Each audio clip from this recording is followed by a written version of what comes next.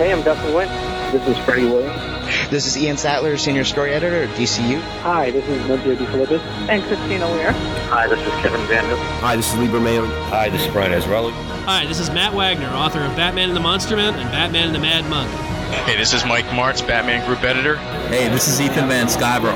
My name is Neil Adams. This is Paul Dini. This is Robert Greenberger. This is Jerry Robinson. Hey, this is Will Portaccio. This is Adam Beechin, and you're listening to the Batman Universe Comics Podcast. Hello, everyone, and welcome to the Batman Universe Comic Podcast, episode number 117.5. I'm your host, Dustin, and today I have with me... This is Ed. And this is Rob. And we are bringing you the comic news and comic book reviews from the month of May. This is all of the books that are, what we consider the second-tier characters within the Batman universe. And we have a ton of books to cover. You may be thinking, why is this releasing 2 weeks later than normal? Well, that's because, or 1 week, I guess, 1 week later than normal, and that's because there was actually 5 Wednesdays in the month of May, and that 5th Wednesday released a number of annuals for the Batman universe, 2 of which we will be covering here on this podcast. This is Summer Gleason, back live at the Gotham State University.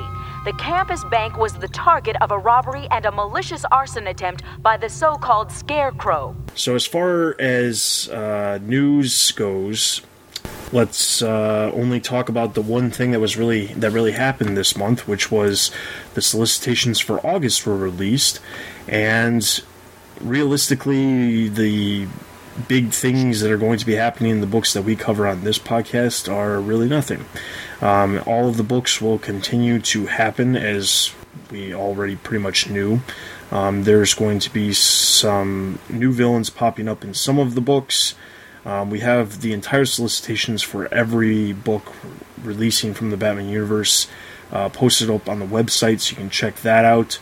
But the big thing is that there's just a ridiculous amount of books that are going to be coming out from now until August, and probably even more after August. So, one of the things that we talked about on the normal comic cast that we haven't really discussed here is this rumor that's been floating around about what DC is planning on doing in September.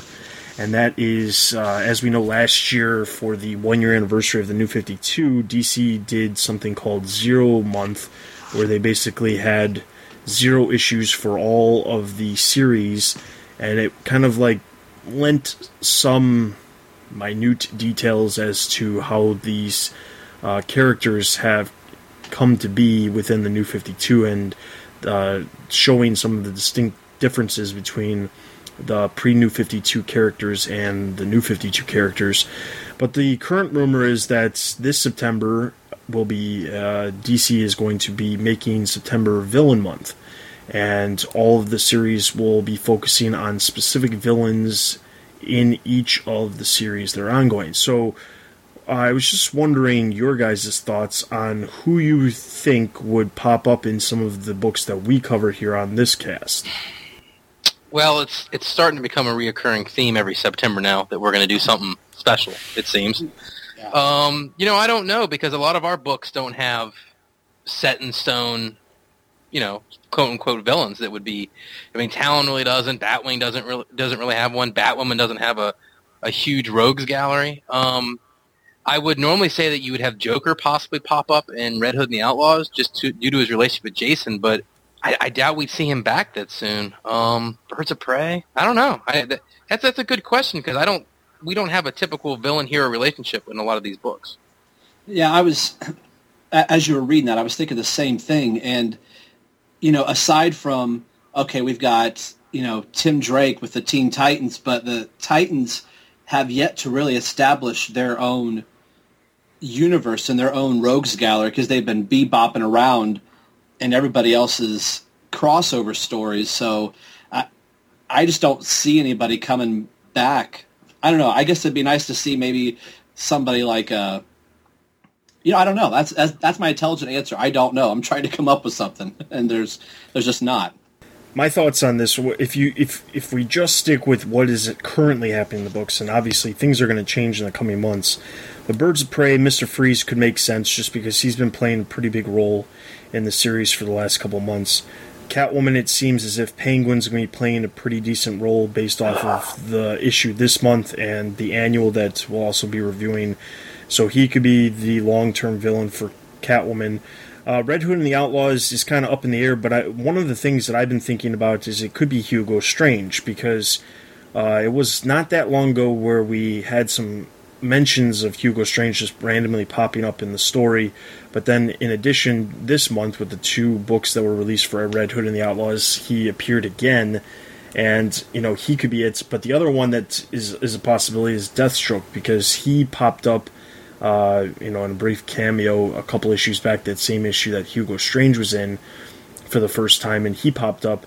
So I could see that happening too, especially with the Red Hood and the Outlaws all having bounties on their head. It makes sense for Deathstroke to be somehow involved in some way, shape, or form. Teen Titans, at this point, I would say Trigon, just because of what's been happening too. But Batwing, Talon, I don't see, and Batwoman, I don't really see anybody. Batwoman, the only thing I could possibly see at this point would be maybe Alice, just because she's coming back into the forefront of the story. But again, that's kind of iffy, because at this point, specifically in the issue that we'll be reviewing today is she still bad? She was brought back to life and blah blah blah. So I mean, it's kind of up in the air. Now they could do a complete turn around and do something completely off the wall and introduce new villains, which I think for some series would make sense, like Batwing. Batwing doesn't need to have, we really don't need to focus on one of the villains that have already been showcased in some way previously, so they could take that book and use it as an opportunity to, reintroduce a villain from, within the New 52.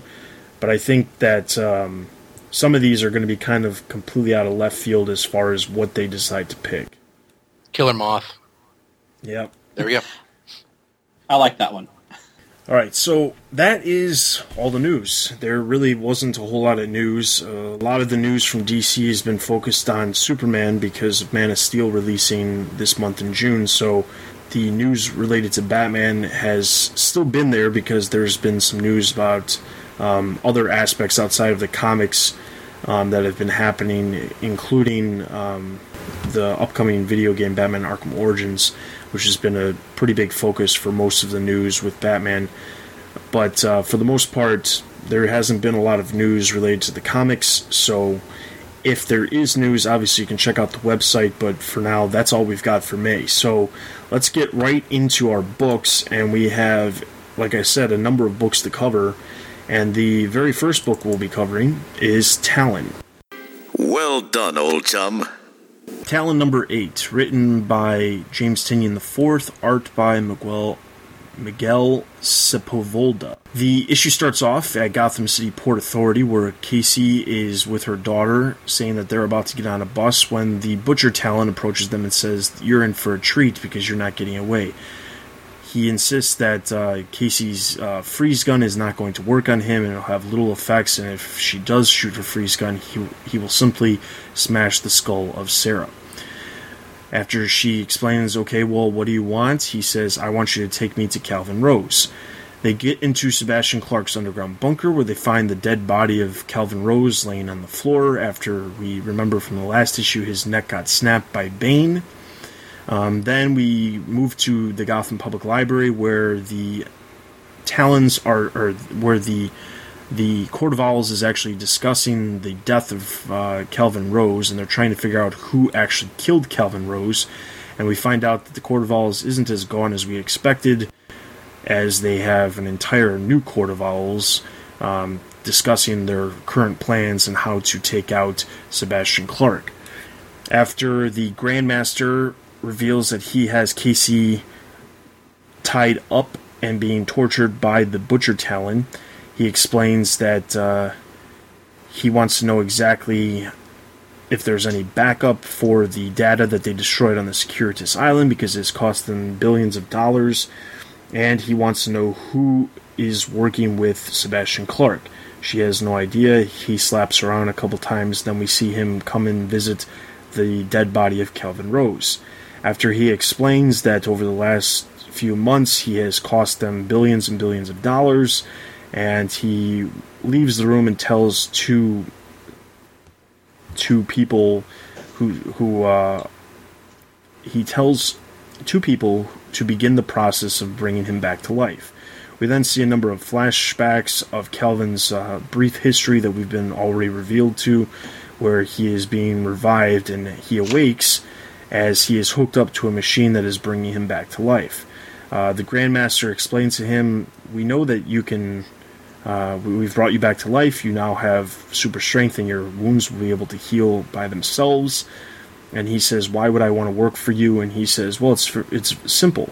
I have a couple of good reasons. And he shows him a screen where Sarah is tied onto a board and Casey is being tortured.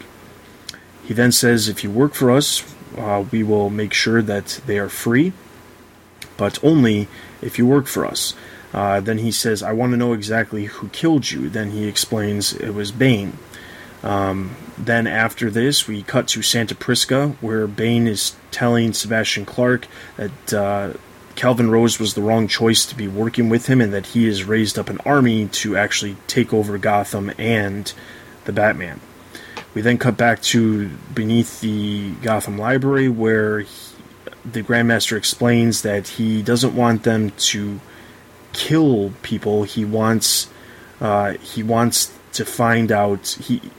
Calvin Rose asks, so you want me to kill them? And he says, no, there's plenty of traitors in our organization that we want you to take out first. So the first thing you're going to do is you're going to focus on Mary Turner, who has been working with the Birds of Prey. After Calvin Rose gets into his gear that he is being provided by the Court of Owls, he grabs his blade and approaches Batgirl and Talon on a rooftop in Gotham. The story continues in Birds of Prey number 21. Alright, so Talon number 20. So first off, so the first thing I want to talk about is it was just an issue ago that Batman stated to Calvin Rose that he didn't want any Talons working in his city whatsoever. And now, because Calvin Rose decided to not take Batman's warning in one way or the other, he was killed and now is brought back to life by the Court of Owls, and in turn is now having to work for the Court of Owls. So the question that I present to you is, what do you think Batman is going to think about this, and how much do you think Calvin is actually going to do for the Court of Owls, knowing that they have Casey and Sarah in their custody? I don't think that Batman's going to discriminate between Calvin Rose and any other Talon, to be honest with you. At least before, Calvin had the argument of, I'm just a regular guy, I was trained by the court, but I'm not, a quote-unquote resurrected Talon. But now he's just another one of the guys. I mean, he's brought back from the dead, he's got the same powers, which I suppose is why they did it. And I think that, we have some dialogue in this issue where Calvin basically says, this is a lot easier than I thought it was. I think as long as they've got those two hostage, and I'm sure he'll, using his escape artist skill, will find some way to get them out of there. But I think he'll do whatever the court tells him to. I mean, Calvin's not a particularly strong figure to me. I mean, he's a good escape artist, but he's just not that strong of a figure to me. So I think he'll do whatever he has to protect the people he cares about. I kind of think the same way, but I also take it that, he had the warning for Batman, to stay out of the city, blah, blah, blah. So now it's kind of out of his control. He was killed by Bane, brought back, and, Batman can give him the, what for, I told you so speech. But I think deep down this is probably going to be his motivation. I'm going to, quote-unquote, do what the court asks me to do, and then, rebel against him, just kind of like his nature has been. But now he's been granted the powers to be able to regenerate and things like that. So I agree he's been kind of a weak character, but I think this may be the start of him kind of being a stronger character. Now he just had the luxury of being killed and brought back to life.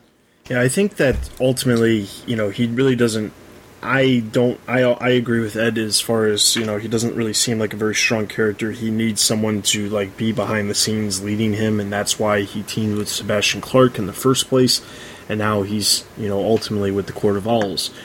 The thing is, yes, he probably will figure out some way to actually save Sarah and Casey from the Court of Owls, but I really have to wonder, you know, if he's going to be able to go off on his own. And it really just, to me, it just seems as if they're just trying to figure out a way to tie the Court of Owls back into it now that he's not with Sebastian Clark and he's not fighting the Court of Owls. Well, why doesn't he just work for the Court of Owls? And that's really just what it comes down to. So the other thing I want to talk about is the fact that Bane has risen up this army to basically help Sebastian Clark take over Gotham and defeat Batman. And I wanted to get your guys' thoughts on, you know, this random army that Bane has risen up that really, just by the looks of the art, I mean, it's not really said in the dialogue or the narration, but just by the looks of the art, it just appears as if they're Joe Schmoes with guns. So what's your thoughts? Yeah, I mean, this kind of looks like Bane's ragtag army, you know? It's looked like he, around Santa Prisca, he grabbed anyone who was, homeless or bored and put a gun in their hands, and now he's got an army. I don't know where to think this is going. The Bane scenes were probably some of the more interesting ones in the story to me, because I think Bane's an interesting character. I assume he's going to take this army and storm Gotham. There's, of course, a logistical issue. It's one thing to get Bane in the city. It's another thing to get his army into the city. But I assume he's going to use this as kind of an occupying force for Gotham when he occupies the city. But, it doesn't look like it's exactly the world's most highly trained group of warriors. That's for sure. No, I think it's like Captain Kirk beaming down to the a planet, and he's got a bunch of red shirters that, they're all going to get shot or die, and you're going to have Bane left. I'm trying to remember, looking through some notes here, has it been said in the New 52 if Bane has broke Batman's back? It has not been specifically stated, but it's still supposed to be in continuity. Okay. I didn't know if this was, Bane's taking on a city, a la that's going to be the villain for Batman in the Zero villain year or whatever, but that was just my thought. I just was curious about that. So that's all I've got for Talon number 20. Overall, I thought that this issue was subpar. I mentioned this before. I'm really just tired of the Court of Owls in general, and I really had stated this a couple months back as far as I'd love to be able to see this character, Calvin Rose, be able to be outside of the Court of Owls and not necessarily dealing with the Court of Owls. And now it just seems as if they're slowly starting to revitalize the Court of Owls even more so within the pages of Birds of Prey, which we'll get to in a minute. But then the fact that the two books are going to be crossing over and kind of intertwining because they have the Court of Owls themes inside of them, it's really just getting old. And as much as the Court of Owls story was a good story and I thought it was worthwhile, I think that it's still being completely overused, and I'm getting tired of it, and this just reiterated that in my mind. So I'm going to give this 2 out of 5 Batarangs. Yeah, and as much promise as that I had for this book last month with The Return of Bane, it was very disappointing this month to see where it went. So I'm going to give it slightly higher mark, but a 2.5 out of 5 Batarangs. I was just kind of underwhelmed with the book. The best pages were Bane, and best is a loose term, so I'm going to give it 1.5 out of 5 Batarangs.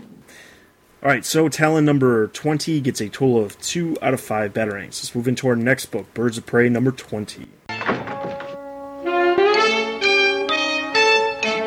This is terrible, Robin. I don't know what I'll do now. You'll get over it, Batman. No, I won't.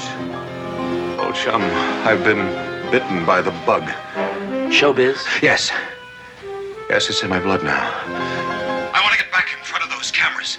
I want to see my name in lights. Batman. Headlines in the movie trade papers. Big premieres. Academy Awards. I'm afraid I've got it bad, Robin, baby. Oh, the Batman. Show business is little blood, huh? A beautiful chance to bake those two pigeons in a penguin pie. Birds of Prey number 20, The Cruelest Cut. Writer Christy Marks, artist Roland Molinier. This issue opens up right where we left off last time. Starling has been revealed as the traitor and is working with Mr. Freeze the entire time. Batgirl asks Black Canary to buy her some time while she tries to free Strick from the ice that she is encased in. Starling realizes what is going on, and her and Mr. Freeze go on the attack. The Owl scientists use this time to escape the room. Batgirl faces off against Starling, and Black Canary and Condor take on Mr. Freeze. Freeze gets Canary and Condor pinned down, and although she could easily take down the ice with her Canary Cry, she is afraid to do so because of her recent problems controlling it.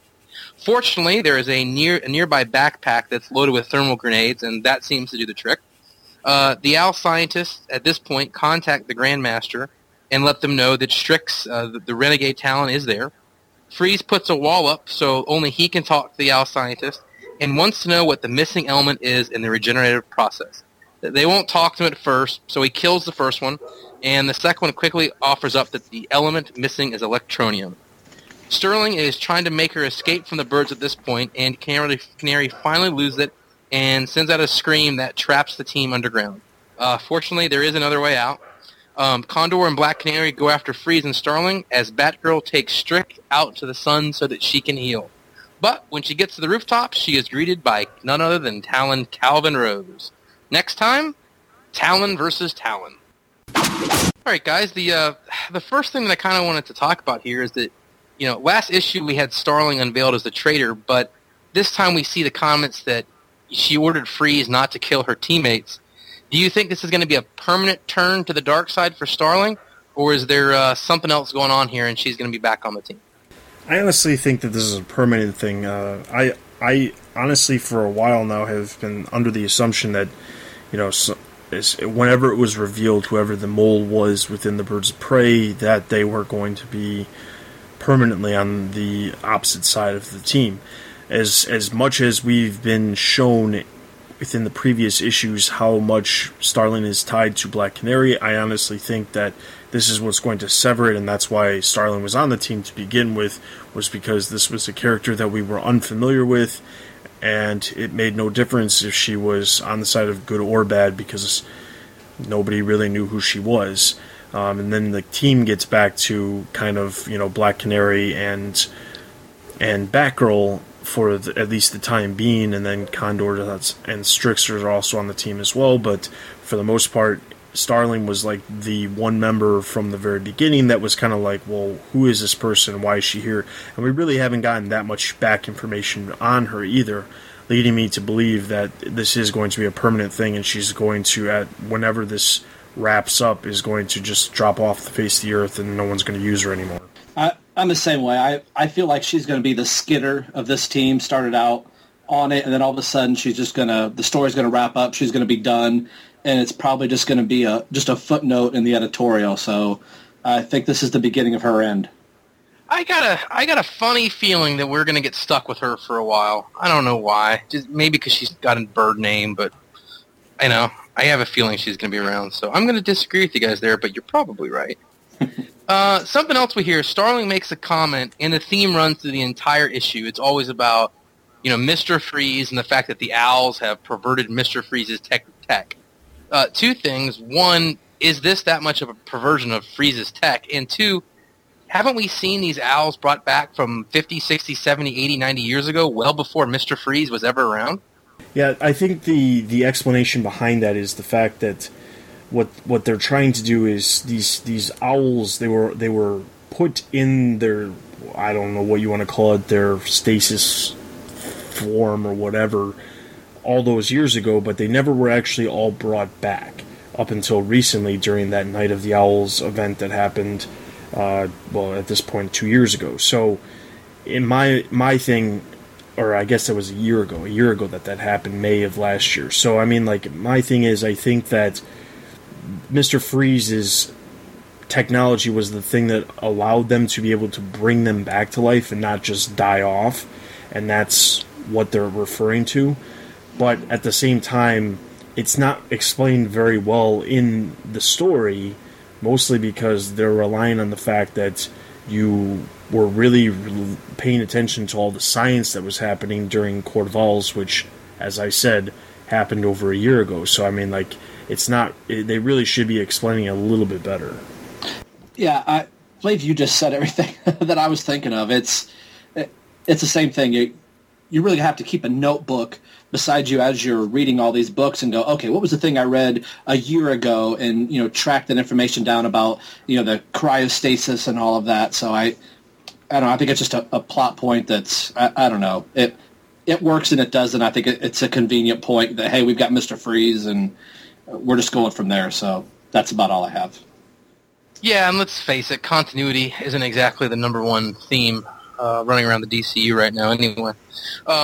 Just my last point here is that we see this kind of further retardation of Black Canary's use of her powers to the point now where she's, only seems to use her Canary Cry when she loses control. She never seems to use it voluntarily anymore. And do you like that kind of turn with the character? Do you find it interesting, or do you wish we could just get her back in control of her powers? I think the reason why that's happening is because they're afraid to make her too superpower-like by having the ability to control her power. By putting her with, somebody who has absolutely no powers, like Starling, who just uses guns, by putting her with Batgirl, who has no powers, no superpowers, and putting her with Condor, who has no powers, just uses gadgets, it would make her too powerful compared to them. So I think what they're trying to do is they're trying to dumb down the character in a way where she doesn't have the complete use of her powers, so that she doesn't seem out of place with all of these other characters that are around her. Now, that's obviously a little different than previous incarnations of Black Canary. Personally, I think it's kind of stupid because Black Canary was really always the leader of the Birds of Prey, and part of that was because she was, she had the biggest power set amongst the characters. At the same time, I don't know that it's really like affecting anything other than just convenience, like the fact that they just happen to have this bag of grenades that happens to be on the same side of the wall that they are on, so she can use the bag of grenades compared to having to use her Canary Cry. I mean, like, in my mind, it's just like, I don't really understand how over all of this time she hasn't figured out how to control it. And the fact that Batgirl makes the comment about, oh, well, you just use your Canary Cry, so anything that you do now won't matter because you're probably already out of juice. If she can't control it, how much juice does she think? I mean, like, how does she know how much juice she has? That's the thing that was kind of like, what? And I don't know. It's just, it seems a little too far-fetched, and I think it just comes down to the writers choosing to write the character in a way where she doesn't want to use her powers because was caused by her powers. Yeah, I mean, going clear back, I don't remember which Batgirl issue it was, but where it may have been one or two where Barbara's talking to Diana about, she's just recently been out of the wheelchair and getting the sparring lessons, and Black Canary even says, you have to learn to control what you have, learn to control what you don't have. And here it's like a total regression. Like, I can't control. I can't use my powers. I'm too afraid. I'm like, a year ago, you were very much in control. You knew exactly what was going on. And now you're, I don't know. That made me mad when I was reading it.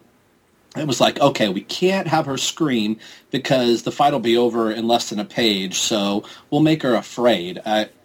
Like you said, we're retarding the character for no purpose other than just story plot, rather than she should be the strongest member of the team, regardless if everybody else is using guns and batarangs. She should be able to do all that and get through the problem. So it was a big hurdle that I had to try and sidestep as I was reading it. It just kind of made me more mad the longer I was reading the issue. And I guess the biggest thing for me is, if you're going to go through the process of taking a character's power set away from them, then make it have a ramification. Like Dustin said, don't take away a character's power so she can find a bag of grenades on the ground. Yeah. I mean, there's no point. I mean, I get it. If you want to tell a story about how her losing her powers affects her relationship with the team, how she fights crime, how she behaves as a superhero, that could be an interesting story to tell. But taking her powers away just so she can find stuff laying on the ground that does the same job as her powers kind of defeats the point. So that's all I got. All right, so Birds of Prey number 20, I'm going to give a total of 2.5 out of 5 batarangs. I am going to give Birds of Prey number 22 out of 5 batarangs. And I will also give Birds of Prey number 20 2 out of 5 batarangs. All right, so that's going to give Birds of Prey number 20 a total of 2 out of 5 batarangs. Let's move into our next book, Catwoman number 20. It's a brazen costume for a cat burglar. Yeah? Who are you pretending to be? Catwoman number 20, Escalate. Nosanti writer Sandalva Neves and Santalucio artist Taranga Santalucius inkers. Which are those?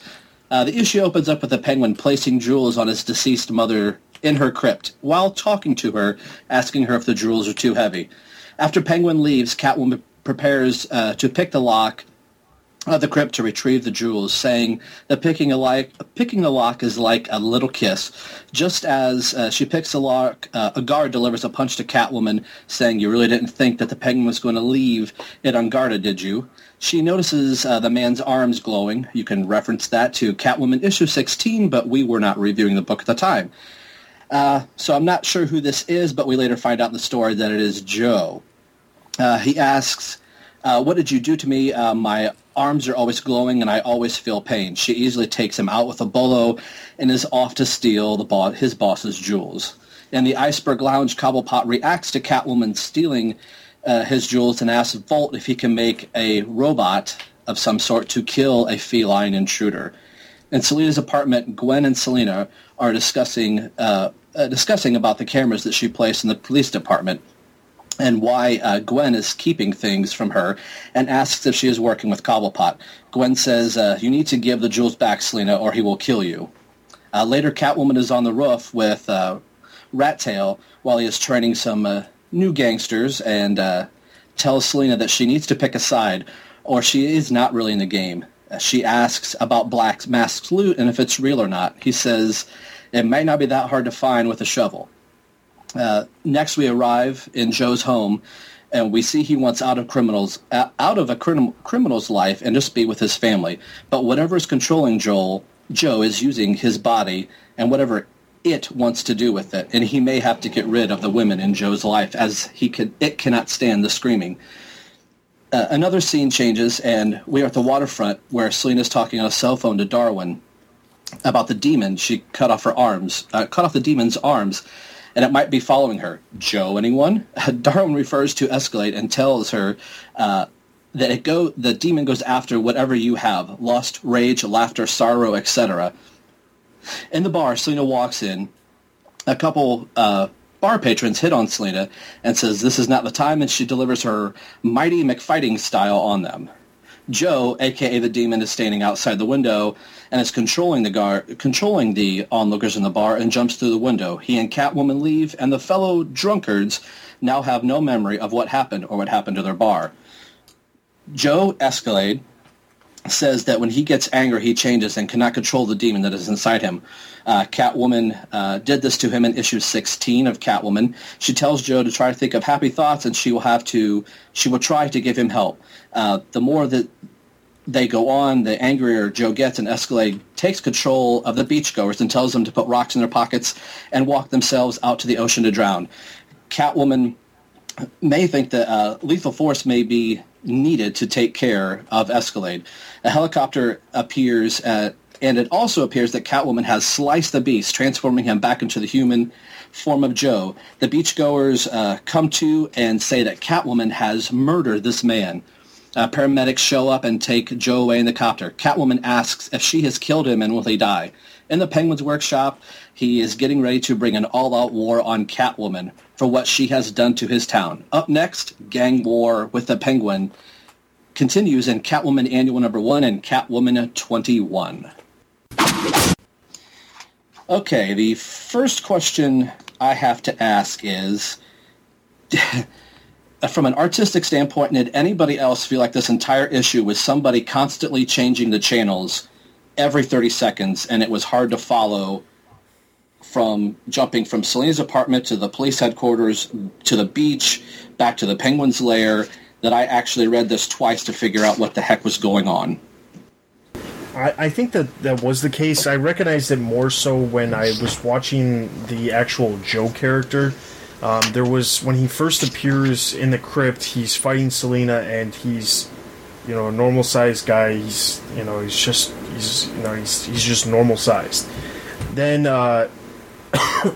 then he ends up, after she beats him and leaves him in the crypt, he turns into some sort of like mushy ball laying on the floor, and he doesn't. There's very little detail. But then on the next page, suddenly when I was thinking that he was the one standing in front of Cobblepot, and all of a sudden he looked like he gained a ton of weight. But then I realized later on that wasn't Joe. That was the guy with the fishnet face or whatever. But his face wasn't the same. So like there was all these like small little errors all over the place with the art. And this is one of those books that, where we've said this before, it just absolutely takes a huge hurt from the fact that they cannot get a consistent artist on this book. And, you know, the fact that, you know, this is issue 20, this is probably the 15th artist who's actually done work on this series is really sad. Well, I mean, this book alone has 4 artists on it. If you count inkers and colorists, or not, inkers and pencilers. There's 2 pencilers and 2 inkers all in the same book. And from page to page, it's constantly changing who's drawing it. I think the problem with this book, and as much as I do find the art kind of offsetting, it would be tough to lay it at their doorstep, because I think they're probably not getting a coherent narrative to work with, you know? I mean, the change in styles are something that, one, you should have one artist in the book, I agree with that, but the change in styles is going to happen when you put 2 artists, different artists on the same book. But, I mean, they're not the one jumping the action around. That's the writer who's doing that. You know, I mean, she, Ms. Cindy, is the one that's kind of creating this almost insane narrative that I actually kind of, and you guys have laughed at this, I kind of feel like the artists are doing a good job considering what they have to work with, you know? But yeah, I understand what you're saying. I do. And the last point that I want to bring up, this may tie into the other podcast that you've done, is as the Penguin's been popping up in every single book for basically 2 years now, is this what the Penguin was meant for this whole entire time? Was this Catwoman story? Or is this just another, hey, we're going to throw the Penguin in just so we can show that the Penguin has dominance somehow in the DCU? I think what it has to do with is the fact that, besides the fact that the Penguin has to pop up everywhere, and for some odd reason he's like the villain of the New 52 for whatever reason, when it comes to writers choosing a classic villain to write, they keep using the Penguin. I think for Catwoman, Penguin kind of makes sense just for the sheer fact that, like, you know, it was explained, in my opinion, pretty well as far as, you know, well, Penguin wants to make sure that everything is under his control, so he has to take a cut from every sort of crime that's happening, and if you're not giving him a cut of what's happening, he takes you out. It makes sense, and I'll give Ann Nocenti props on that. It does make sense, the reason why they brought him into the story, instead of just having Batman have to, you know, pop into Penguin's office and hold him up against the wall and threaten him with something, and then Penguin gives him some information, like we've seen in countless other books in the last couple months, years. I mean, it's been ridiculous how much Penguin's popped up, but in general, I think it makes sense for now. The fact that they're introducing this gang war into the Catwoman series doesn't really make a lot of sense. You know, the bit about Catwoman stealing the jewels from Penguin's mother, that's fine. The fact that Penguin wants revenge on Catwoman because of that, that's fine. The fact that we're getting tied up in this gang war that involves Penguin but has really nothing to do with Catwoman except for she's going to get involved in it because it's happening in her book, that's kind of out there and kind of stupid. So, I mean, like, for the most part, Penguin does make sense, and I'm not going to say that he doesn't. I mean, she could have obviously done something different instead of using Penguin, but for what they did do, it works. I just am not super thrilled with this upcoming gang war that they're going to do, because Catwoman really does not have a place in it. Yeah, as far as the Penguin's kind of constant, you know, he's here all the time, he's like your shadow, he's always with you, you know, I hope this isn't what he was being wrote in 2 years of continuity for was this, because if so, someone needs to be fired. Because this is not worth 2 years of anything for a build-up. But, if there's a gang war in Gotham, there's no doubt that Penguin would be involved in it. I'm sick of seeing him, and I don't, kind of like echoing what Dustin said, I don't think that of all the places you can put Catwoman in, a gang war is, and I think that's where this whole title's been just god-awful forever, is because Catwoman's a thief. Have her steal stuff, gang wars and all this other stuff she gets involved with, it's stupid. It doesn't fit the character, and I don't like it. So, there you go. Yeah, that's just where I was with it, too. It was just kind of what you guys were saying. It's like, okay, yeah, she stole the jewels, but because she stole the jewels, and they're the Penguin's jewels, and the Penguin wants to have this gang war, whoops, I guess I have to now get involved. It would be totally in Catwoman's personality to say, you know what? Here's your stupid jewels. I'm going to go steal from somebody else, and I'm leaving town. But, that's all. Call Batman. It's a gang war. I mean, yeah, hand it off to somebody else. Yeah, in Gotham City. Sorry, I pissed the Penguin off. You got some work to do. And she would leave town because that's what she would do later. Yeah. See ya. Yeah, but it's not even just that. It's what skills is she going to possess in the middle of a gang war? She's gonna pull out her whip and. She's gonna. She doesn't use guns, so that's not gonna work. So what's the point of her even being involved other than it's an event or not an event? It's a thing that's going to take place, and then she just can be there in the middle of it. It doesn't make any sense. It would make more sense if the gang war was happening, and then in turn she decided to go, rob Penguin blind because he was too concerned with what was going on with the gang war. That would make sense. But, the fact that she goes to the Rat Tails and says, oh, wait, maybe I'm getting ahead of myself. Did that happen in this one where she says she's going to work with them? I can't. That's in the next one. That's in the next one. Okay, so I won't say that. Okay. But, the entire idea doesn't make sense. And we'll talk even more about the gang war in a minute when we do the annual. But it's just the entire idea of Catwoman being involved in a gang war is just completely stupid and ridiculous. Yeah. Alright, so Catwoman number 20, I'm going to give 1.5 out of 5 batarangs. Catwoman number 20, I'm going to give a total of 1 out of 5 batarangs. And I will give Catwoman 20 1 out of 5 batarangs. Alright, so that's going to give Catwoman 20 a total of 1 out of 5 batarangs. Let's move into our next book, Catwoman Annual number 1.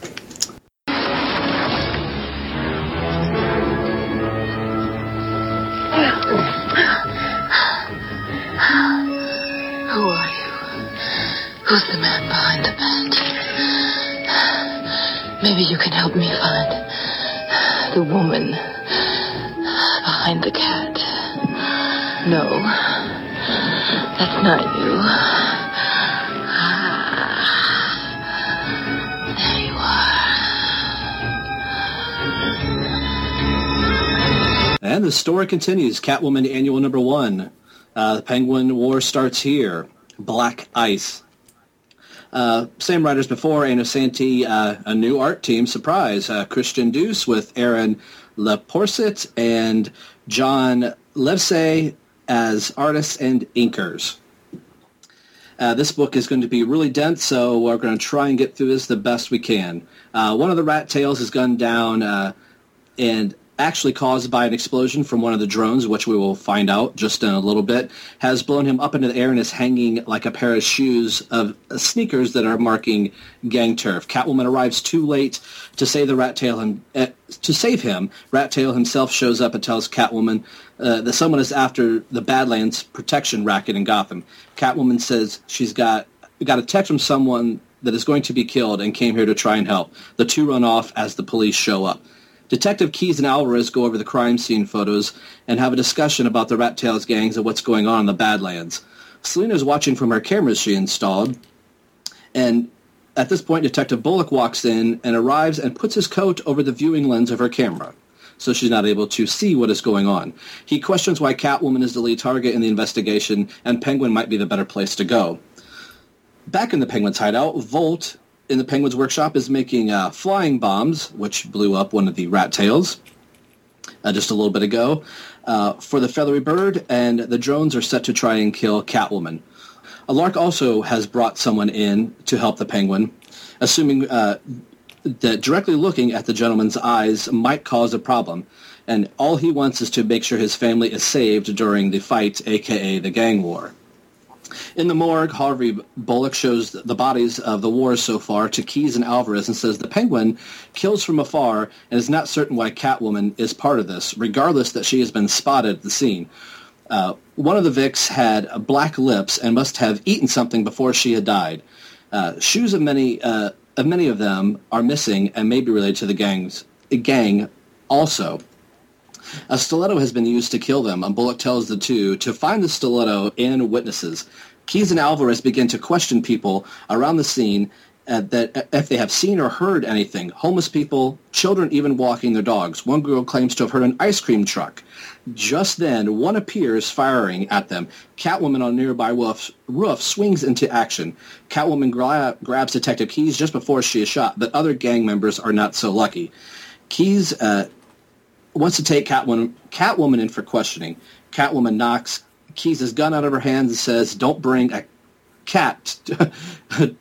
gun to a cat fight, and swings away looking for the Penguin. Catwoman stops to see Alice, where she is making a drone to throw off the Penguin. Hopefully the bait and switch goes as planned. Alice gives Catwoman a cape and cloak that will help her block her heat signature from the drones. At this time, the Penguin launches his attack with the drones, as Lark and Volt are telling him there are still a few kinks that need to be worked out. Catwoman, now on a roof, spots some birds acting funny and wonders if they may be hearing the drones.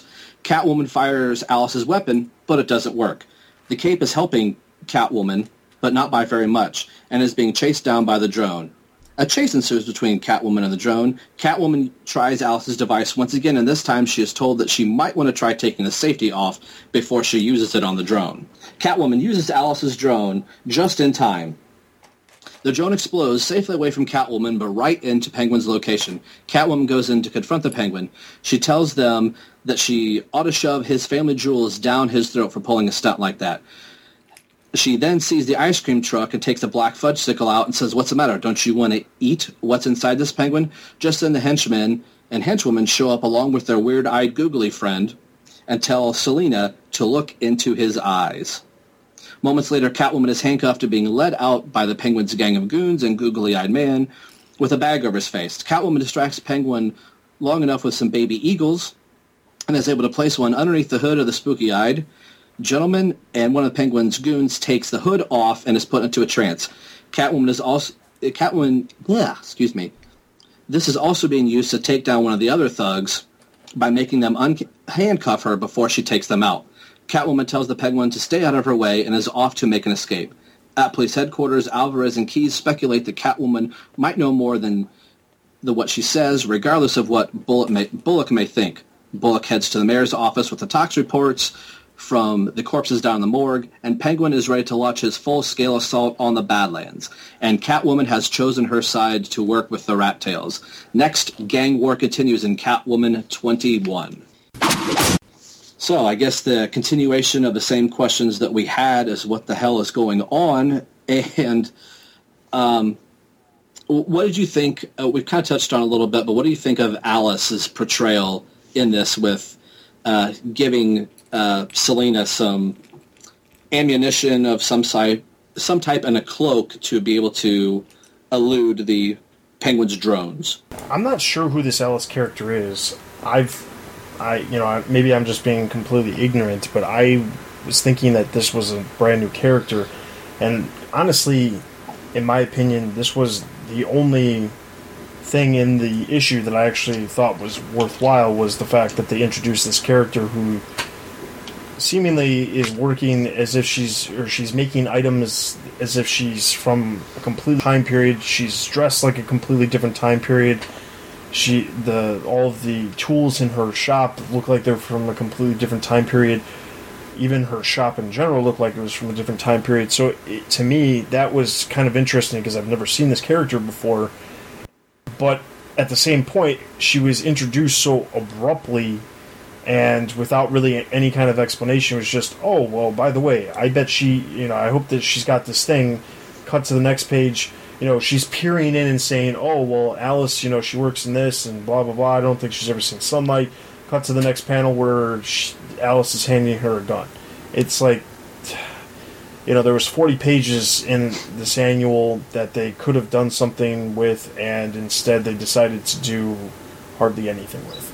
And to me, that doesn't make really a whole lot of sense as far as like why they didn't explain who this person was. Instead, we're just supposed to understand, oh, by the way, this is some person that Selina, is an ally with who makes gadgets for her. It's like that came out of nowhere.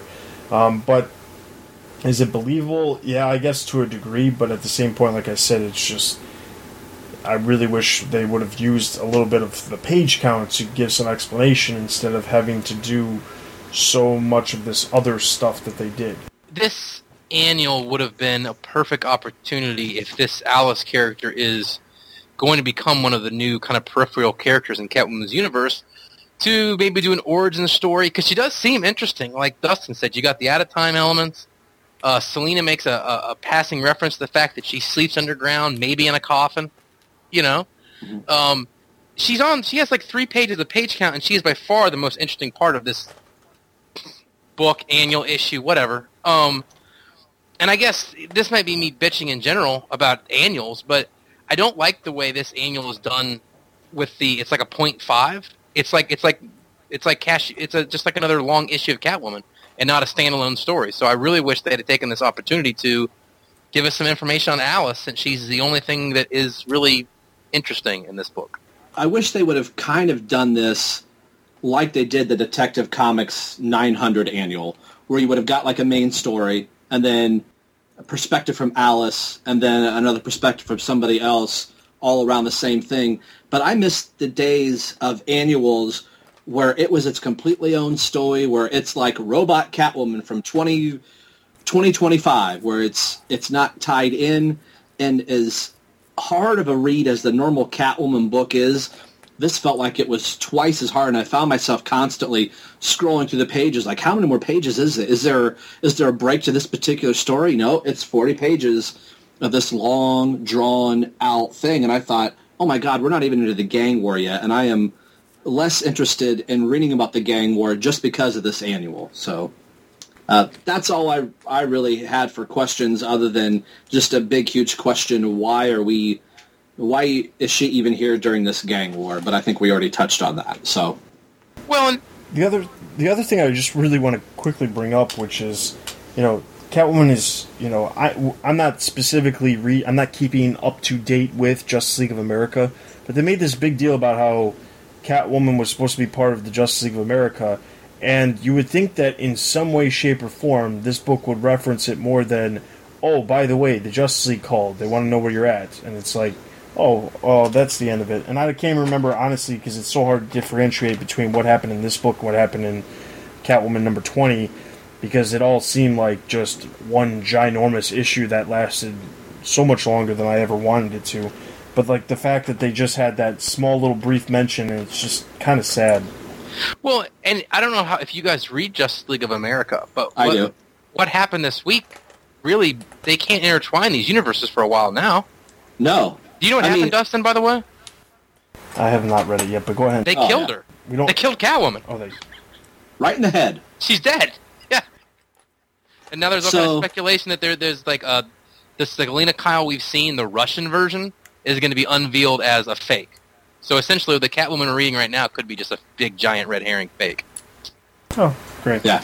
I'm glad I spent my money on 20 issues of a fake Catwoman. But kind of off that, it's... I don't know. I mean, annuals were always supposed to be like one big story, and this is just another issue. So that we have to buy 13 issues a year of Catwoman or Batman or whatever the hell it is. Well, it's like going to your comic book shop and getting a pull list, and you say, I want all issues. And the guy behind the counter says, do you want the annuals? And sometimes I used to go, nah, that's not real important. I don't want to read about Robot Robin or Dracula Batman, so I'm going to skip it. But of lately, you need that 13th issue or whatever it is, or you're going to miss out on the story. And I like, all right, I'll pick up this issue.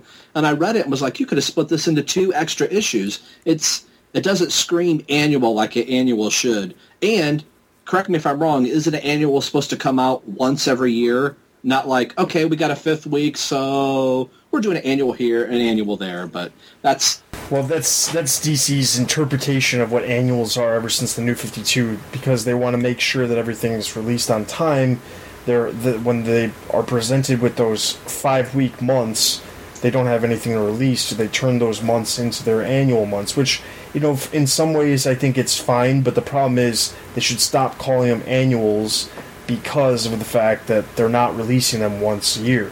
And that's the thing that's kind of stupid. And and don't get me wrong, I'm not going to sit here and badmouth every single annual, because the Batman annual that came out last May, that one was fine. There was no issues with that one that I could say. It was like basically the story of Mr. Freeze and how and introducing Mr. Freeze into the New 52. Batman and Robin. I don't have any. Yeah, Batman and Robin. That's still probably the best issue to hold up to what's released in 2013 so far. And even Detective Comics, I mean, they did a really good job of... No, not Detective Comics, because that was still Tony Daniel, and that was utter crap. And as Rob said earlier, the 900th issue of Detective Comics, which wasn't annual but still was very oversized, it still was in a way self-contained, where you didn't necessarily have to read everything that was going on, because if you just picked up that 900th issue, read it by itself, it still worked okay as a story by itself. This, you could not pick up this story and dive into it and say, oh, I know exactly what's going on in this one issue, because it references so many other things.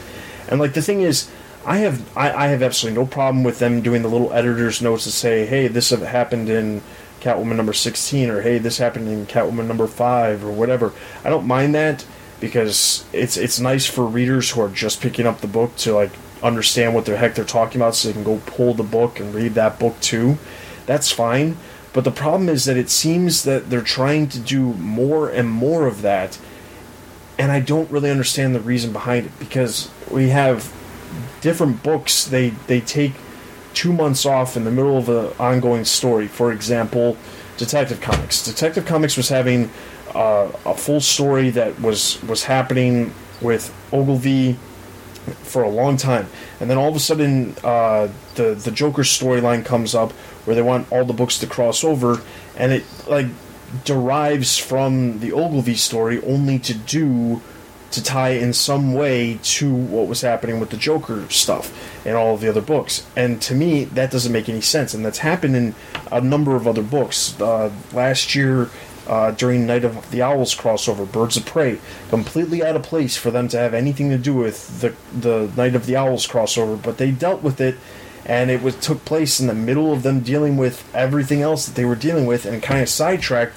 the current story path that they were on. So, like, in some ways, the annuals flowing into what's actually happening with the story is okay, but at the same time, I do think that honestly, an annual should be one of those things where it is a standalone story. It should stand by itself. It shouldn't need to have to tie into everything that's happening. The other thing is, annuals used to be specifically dedicated for books that were like the top 25 books that DC produced. Now it seems as if they're just spitting out annuals for everything. Catwoman is not in the top 25 selling books at DC Comics. So why is it getting an annual? Why is in some ways, why is Batgirl getting an annual? Now, if you look at some of the older series like Nightwing and Robin, they had annuals, but it wasn't nearly as frequently as Batman or Detective Comics, because those were the top books. So, like, in my mind, it just doesn't make a whole lot of sense where they're doing the annuals to begin with, calling them annuals, because of the fact that I think the next month that has 5 months is, I don't know, I think there's only like 2 or 3 months a year that have 5 Wednesdays in a month. So the fact that you only are limited to maybe releasing 5 annuals per month, and then you only have maybe 15, that's 15 annuals you can release a year, unless they're going to do an annual for each book, it doesn't make a lot of sense for them to be doing and spending the time on doing stuff like this. So, just so you know, October is the next month with 5 Wednesdays. Yeah, so that's what we'll have to look forward to, is October. And I agree with Dustin. I don't understand how they kind of pulled these titles out of a hat. I mean, if you look at all the titles in the DC universe right now, was anybody really going, we need some more Catwoman? You know, yeah, I mean, it's I would have awful. looked at that. Yeah, sorry, I didn't mean to interrupt. I just would have looked at that as a business standpoint and been like, okay, Catwoman is a very weak-selling book. Let's not waste the paper, the ink. I don't know how the artists get paid, if they get paid per issue or whatever, but knowing that there's a whole new batch of artists on this particular issue, okay, we got to pay all these guys, we got to pay the inkers and all that stuff. I totally would have skipped it and told Nosanti, you gotta fit this story into your normal run. So, well, not to mention, I guarantee you that if we look at the sales numbers when we record the next episode for this annual, it's going to be extremely. Oh God! Oh yeah, and it was completely worthless. I was in my comic book shop this past Friday, just getting some back issues and stuff, and aside from the Death of the Family variant cover, every single issue of Catwoman is still on the shelves, like massively stacked. Because it's awful. I was talking to the comic book owner, and I was like, what are you going to do with all those? He's like, they're going to go for 50 cents really soon. He's like, DC's only allowing, or not DC, Diamond is only allowing us to send back so many from a certain point. He's like, we've got truckloads of these. We just can't get rid of. So, you know, it's sad, too, because I have every issue of Catwoman all the way back to I think it was 88, 89 4-issue limited series, you know? Yep. And I've got every issue since then, and this is just unreadable. So let's give our rankings now. Catwoman Annual number 1, I'm going to give 1 out of 5 batarangs. Catwoman Annual number 1, I am going to give 1 out of 5 batarangs. And I'm going to give the lowest ranking half of a batarang. Just, I hated this issue. Half out of 5. So Catwoman Annual number 1 gets a total of 1 out of 5 batarangs. Let's move into our next book, Red Hood and the Outlaws, number 20. Gotcha! Would've, if I hadn't seen you slip behind the computer banks 3 minutes ago. Nah, I got you. How does it feel? It feels awesome! Check me out! I'm Robin, the boy wonder! Are you kidding me? This rocks! Come on, old man, we've got bad guys who need chasing. Red Hood and the Outlaws, number 20, Confessions. Writer, James Tynion IV. Artist, Julius Gopez. This issue opens up with Jason insisting that he feels great about his memories missing. Roy is still having some trouble digesting this, so he is shown the memories that Jason wanted to forget. Roy insists that although Jason has gone through some really bad things, they're still stronger as a group, and he'd be stronger with his memories. We then get to see the first meeting between Jason and Roy when Jason was still Robin. Next, it's on to the darkest days of his life, of Jason's after his resurrection, when he totally rejected the code of the Bat and was being trained to kill and to be an assassin. Starfire finally interjects, and she is told that she has no right to say anything because she hides the most in her memories of anyone in the group. A fight begins to break out, and then Jason asks them to stop. He then begs Roy to let him keep his new amnesia as he feels that he really does need a fresh start. The plea falls on deaf ears, however, and Roy decides to attack the guarder of the memories. But then he disappears, and so does the entire world of the All-Cast, and everyone finds himself back in the snow on the side of the mountains in the Himalayas. Roy takes this opportunity to confront Corey about her lie that if she would forget him if he was ever not around her. He begins to feel that everything, including the team, is falling apart. From the viewpoint, we see that Essence and her mother, Dakora, are watching the scene unfold, and we find out this is all part of Dakora's plans. Essence swears that she will not sit idly by and let the team die. We then cut to Green Arrow busting in on someone who tells him that there is a $500 million bounty on each on the head of Roy, Jason, and Corey. Green Arrow looks like he's going to have to get Roy out of trouble again. Next up, Red Hood and the Outlaws Annual, number 1. All right, guys. Kind of the first thing I wanted to talk about here is that Jason seems to have some seriously dark memories from his time after he was resurrected when he was being trained as an assassin. Do we think that maybe he is better off without these memories? I think that the problem is that here's the thing. It depends on what his goals are for what he is to become. The problem is that I feel like we've deviated so far from Red Hood and the Outlaws before James Tynion took over. You know, the last issue that Scott Lobdell did was the issue, well, I believe it was the last issue that he did, which was the one where Jason was basically sitting in, you know, getting his wounds cared for by Bruce, and he forgave Bruce, and they, you know, there was like this connection between the two of them that you know, that the two of them were okay with everything, and they were fine. Then we go to the following month, where we have Batman and Robin, which was Batman and Red Hood, where the two of them just basically say, you know, go screw yourself, I don't want to work with you anymore. You know, not even a month after the whole reconciliation between the two of them, to then Jason going off and saying he wants all these memories wiped from his head. And, like, it seems a little too convenient for him just to have all his memories wiped. At the same time, it also makes me feel as if the last 20 issues was a giant waste of time, since all they really focused on was Jason Todd's memories. So, you know, it seems like we keep seeing this in multiple books. It's not just Red Hood and the Outlaws. We keep seeing in other books, a new writer comes on and they decide they're going to try to rework in some way, shape, or form some of the things that the previous writer had going on in the book, to try to fix them to work for them. And I feel as if that's what's happening here in Red Hood and the Outlaws now with James Tynion IV writing the series. It just feels as if, you know, he's writing this so that he has a clean slate and he can do whatever he wants. And really the only thing that was really explored outside of the small little story arc that was Starfire's people battling in space was everything about Red Hood. So I mean, like, to wipe all the memories is just, it makes me really think, why should I keep buying issues if every year and a half they're going to just wipe the slate clean so they can do something completely different? Do I believe that Jason Todd's memories being wiped will actually benefit him? It just depends, because I mean, this isn't something that we can really talk about here, because there's some stuff that happens in the annual that we'll talk about in a minute, that leads me to think that maybe there is a reason why he needs his memories wiped for his future.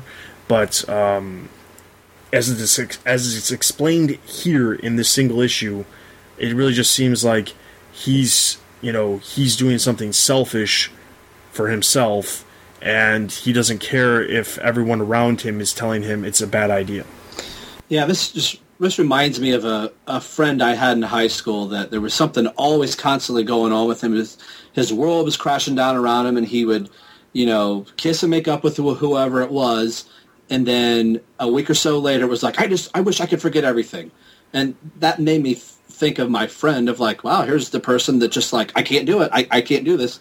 I kissed and made up with, you know, my quote-unquote father. We had good, and, you know, now he's got his issues, and took me back to the scene where I got the crap kicked out of me. I want to forget this. I thought we were past it. You know what? I'm going to forget you too.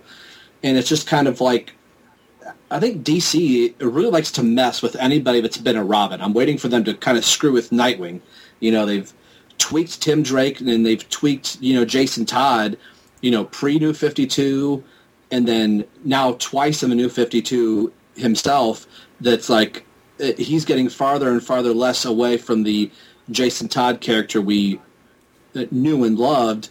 But, you know, I don't know. I guess I can kind of understand why he did it, but I don't think that this is going to benefit his character, because just much like in real life where somebody wants to forget something and they, you know, get over it, that person always seems to be the one that ends up bringing everything right back upon themselves, where you want to go, if you want to forget it, then forget it, but quit reliving it for the rest of us. And I think that's what's going to happen to Jason.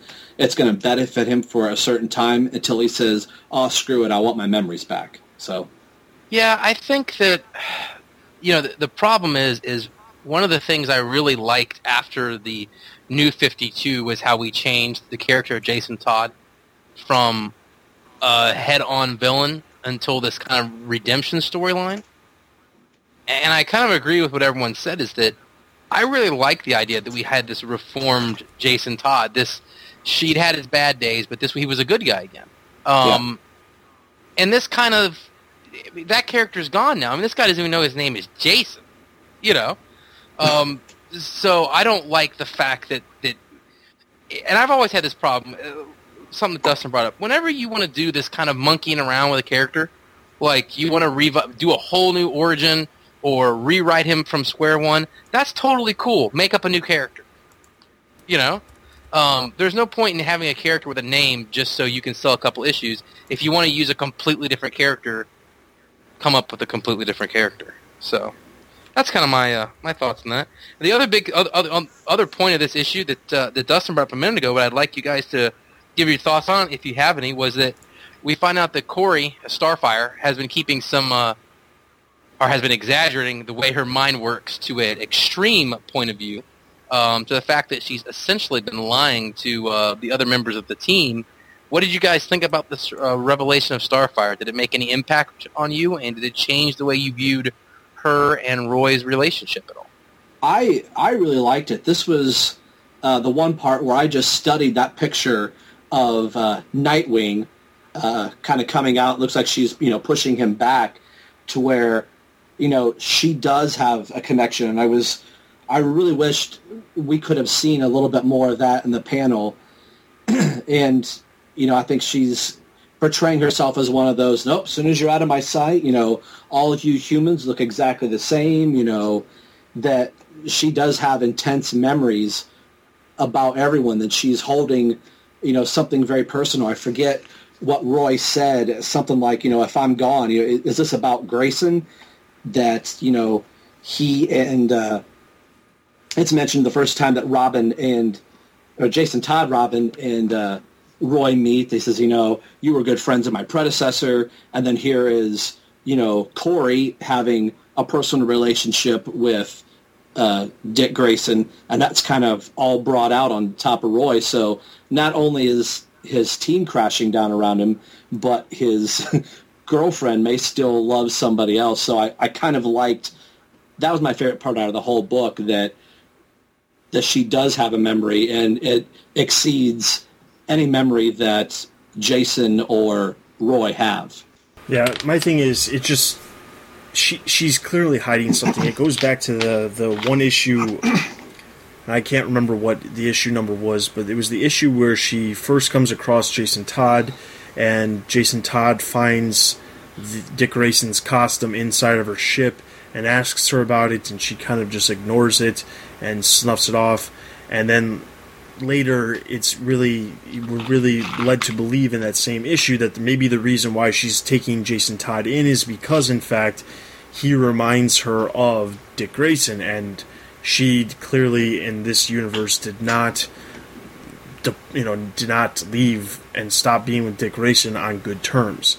So I think that a lot of it has to do with the fact that she just wants everyone to believe a specific thing, and that's what it comes down to. So, I mean, in my mind, it whatever. It works, but I think it's going to just basically this team is just going to get broken to pieces. Yeah, I kind of like the realization too, because I always thought the idea that we had a character who couldn't remember people as soon as they left her side was just asking for problems. So I like the idea that she's been hiding the whole thing.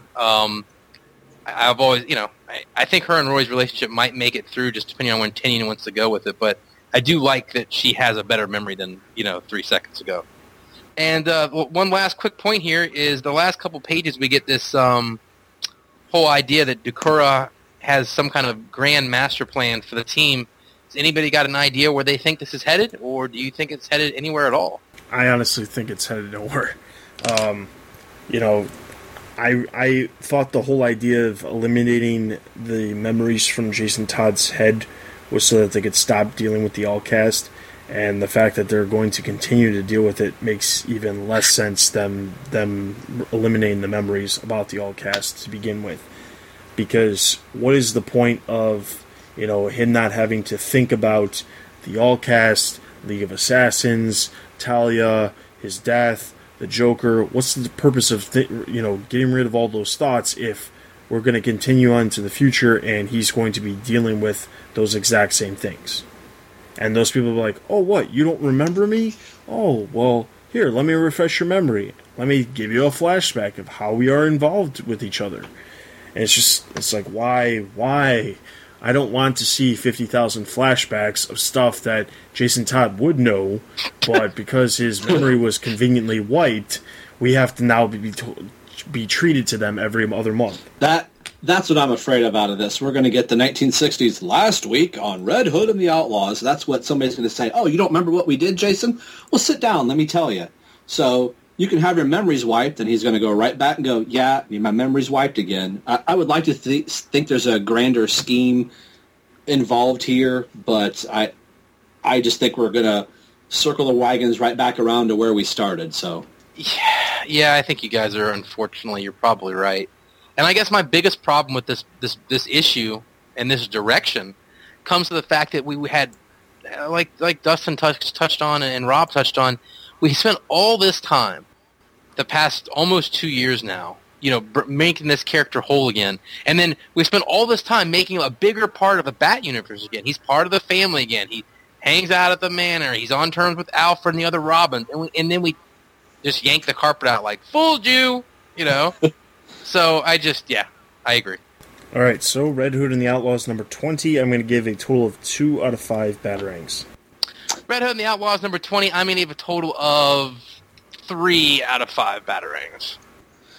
I'm also going to give Red Hood and the Outlaws 3 out of 5 Batarangs just for the Nightwing appearance, and I'm a fan of Green Arrow, and I like to see him finally be brought into Red Hood and the Outlaws, so I will give 3 out of 5 Batarangs. All right, so that's going to give Red Hood and the Outlaws number 20 a total of 3 out of 5 Batarangs. Let's move into our next book, Red Hood and the Outlaws Annual number 1. I'd be glad to take your order. I am a little hungry. Of course, Robin. Even crime fighters must eat. And especially you. You're a growing boy and you need your nutrition. Hamburgers, medium rare. The issue starts off with somebody being put on a bunch of stakes, claiming that, leading us to believe that this was an assassin, that some other assassins decided to take out so that they could get the bounty on Red Hood and the Outlaws. On the other side of the world, Green Arrow flies into the hidden base of Roy Harper, where the Outlaws are staying, when his helicopter seemingly gets shot out of the air and he lands on the thing, and he's introduced to some Roy bots. We then see Jason Todd, who is already questioning whether or not he is a good person and he should have his memories back or not, by going to a computer and asking for information about the Red Hood. After he sees on the screen that the confirmed kill count related to the Red Hood is 83, he already starts questioning himself.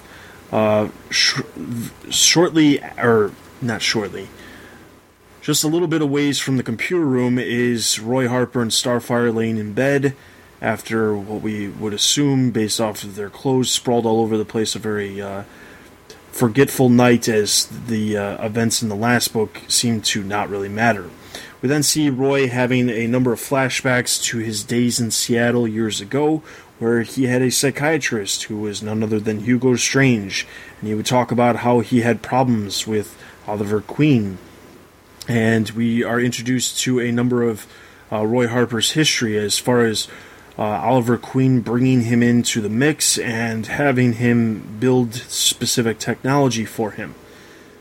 We then see currently Roy Harper wakes up and finds out that there's a perimeter breach, and he decides he's going to get up.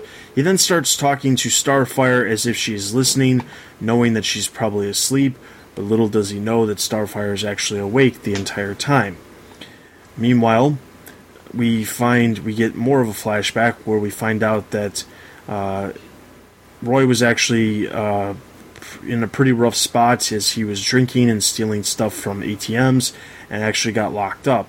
Oliver Queen actually saved him from this and brought him into the life of being able to create all his trick arrows for him. We then cut to present time where Green Arrow is taking out the Roy bots all over the island. Starfire goes to approach Roy but cannot find him, and she comes, and all of a sudden the lights go out. Back at where Roy and Green Arrow are, Roy's, his worm robots pin down Green Arrow to the ground, and he explains that he's there to help him because there's a $500 million bounty on each one of their heads. And Roy explains, well, you came to my secret island where we've been secretly living for many months and no one knows where we are, and you come here and it smells like a trap. We then come back to Starfire, who's trying to find Roy. She's still in the dark, so she decides to light her finger, even though in the last panel she was glowing, leading us to believe that she was already able to see. But she lights her finger, and someone says it's gasoline, and we see a large explosion go off in the middle of their base. Roy sees this and says he's taking off. He explains to the worm robots to let him go. Let Green Arrow go. We then cut back where we see Starfire gasping for air because none other than Cheshire actually put gasoline in the room, and because the fire actually blew up all the oxygen, there's not enough oxygen for Starfire, so she passes out. Cheshire then we find out that she can basically make herself invisible, or I guess able for things to be passed through so arrows don't work on her. Roy Harper decides to go after Cheshire as Green Arrow is told to go save Starfire. We then see another flashback of Roy being trying to be a sidekick to Green Arrow, and Green Arrow telling him, I'm not going to be responsible for your death, you're not going to do this. We then come back to the present where Roy and Cheshire are fighting. Cheshire explains that he's a very strong person and she could have some fun with him. She then uses a potion on him, which knocks him out shortly. We then see Jason Todd still in the computer room, approached by Green Arrow, and Red Hood punches Green Arrow in the face and says, "Get your hands off me." Green Arrow is kind of surprised because he doesn't really know what's going on. Back with Cheshire and Roy, Cheshire steals Roy's hat and decides to run away. Roy is trying to fight off the effects of the potion that she just took when Green Arrow approaches and tries to, in turn, fight Cheshire as well. Jason Todd also tries to jump into the fight, and Cheshire explains, "Oh, well, you spent months training with me. You wanted to be such a big bad killer. It was really cute." Jason, of course, has no idea about this, as we are already reminded that his memories have been wiped yet again. And after Cheshire quickly takes out Green Arrow, she then gives every possible poison and potion that she has on her to Roy, leaving Roy unconscious. After Cheshire also takes out Jason Todd, Oliver Queen revives Roy Harper, only to Roy Harper saying, "Well, you should have saved my friend. You shouldn't have saved me. If my friends are affected because of this, I'll never forgive you." Back with Cheshire and Jason Todd, she explains to him that you're still extremely pale, and I'm going to give you another toxin before, in fact, she disappears as Roy and Oliver are standing there, and if we find out that it was actually Starfire who takes her off the island. She then throws a potion in Starfire's face and then disappears off the face of the earth. Then Jason Todd is back explaining to Roy and Oliver that they're all a bunch of jerks and they lied to him. He's not a good person. He's killed numerous people, and decides he's taking off. Oliver decides he's also going to leave after Roy tells him he's not going to work with him either. Starfire also decides to take off.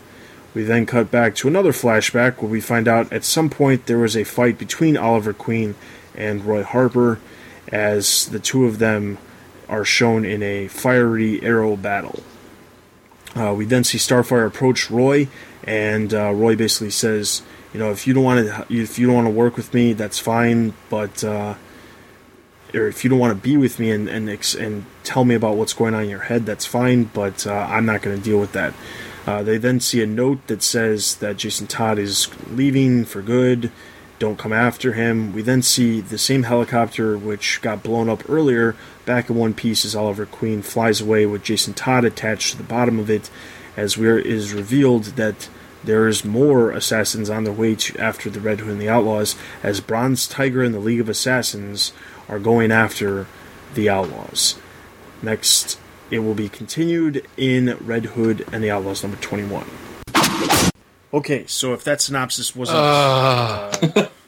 extremely detailed, I don't know how I could have figured out a different way to synopsize that, because there was so much stuff that happened, even though it was basically just spread out over a large number of pages. So the first thing I want to talk about is the seemingly breakup of Red Hood and the Outlaws.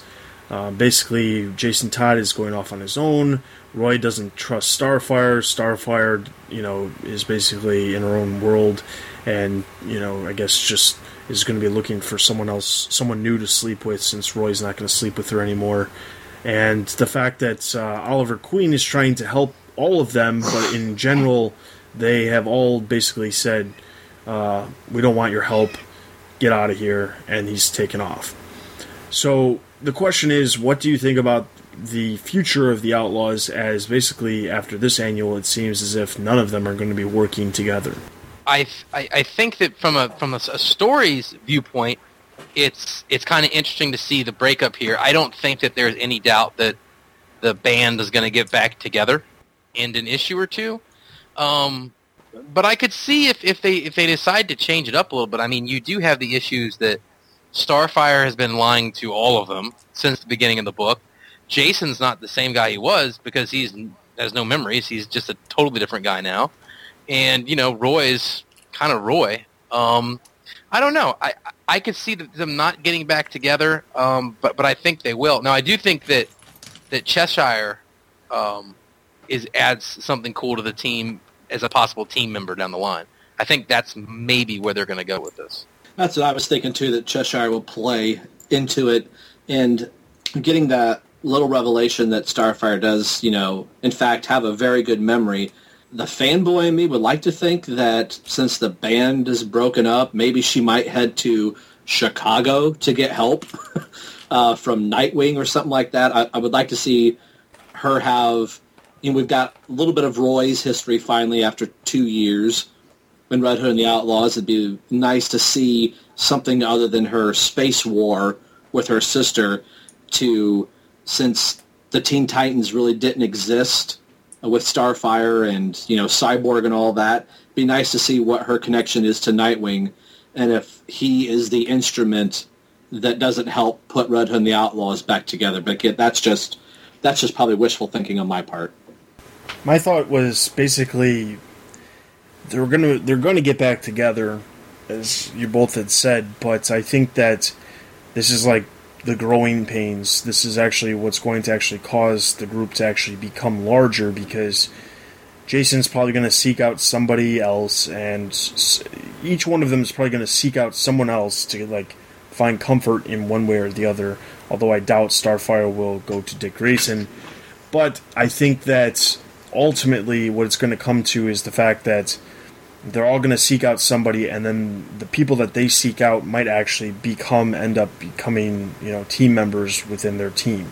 The problem is that this team could get a little too big if that happened. Maybe bring in 1 or 2 more characters, but if they bring in 3 more characters, this team's going to be a little bit too big, and it's going to start being on the same lines as Teen Titans and Justice League and Justice League of America, and I don't think that this team would work very well if they had 6 members.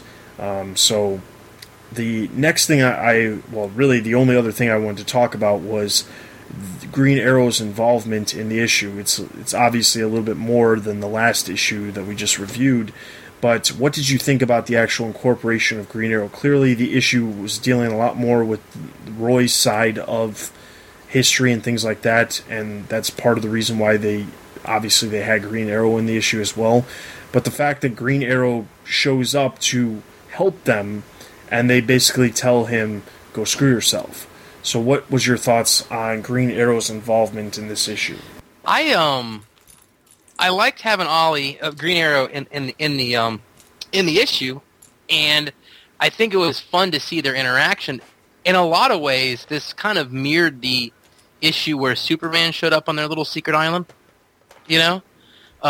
It's obvious that they don't want any of the other quote-unquote heavy hitters of the DCU around them. They don't want Superman there. They don't want Green Arrow there. This is a group of people that really thinks it can take care of itself, and it's becoming more and more obvious that they can't.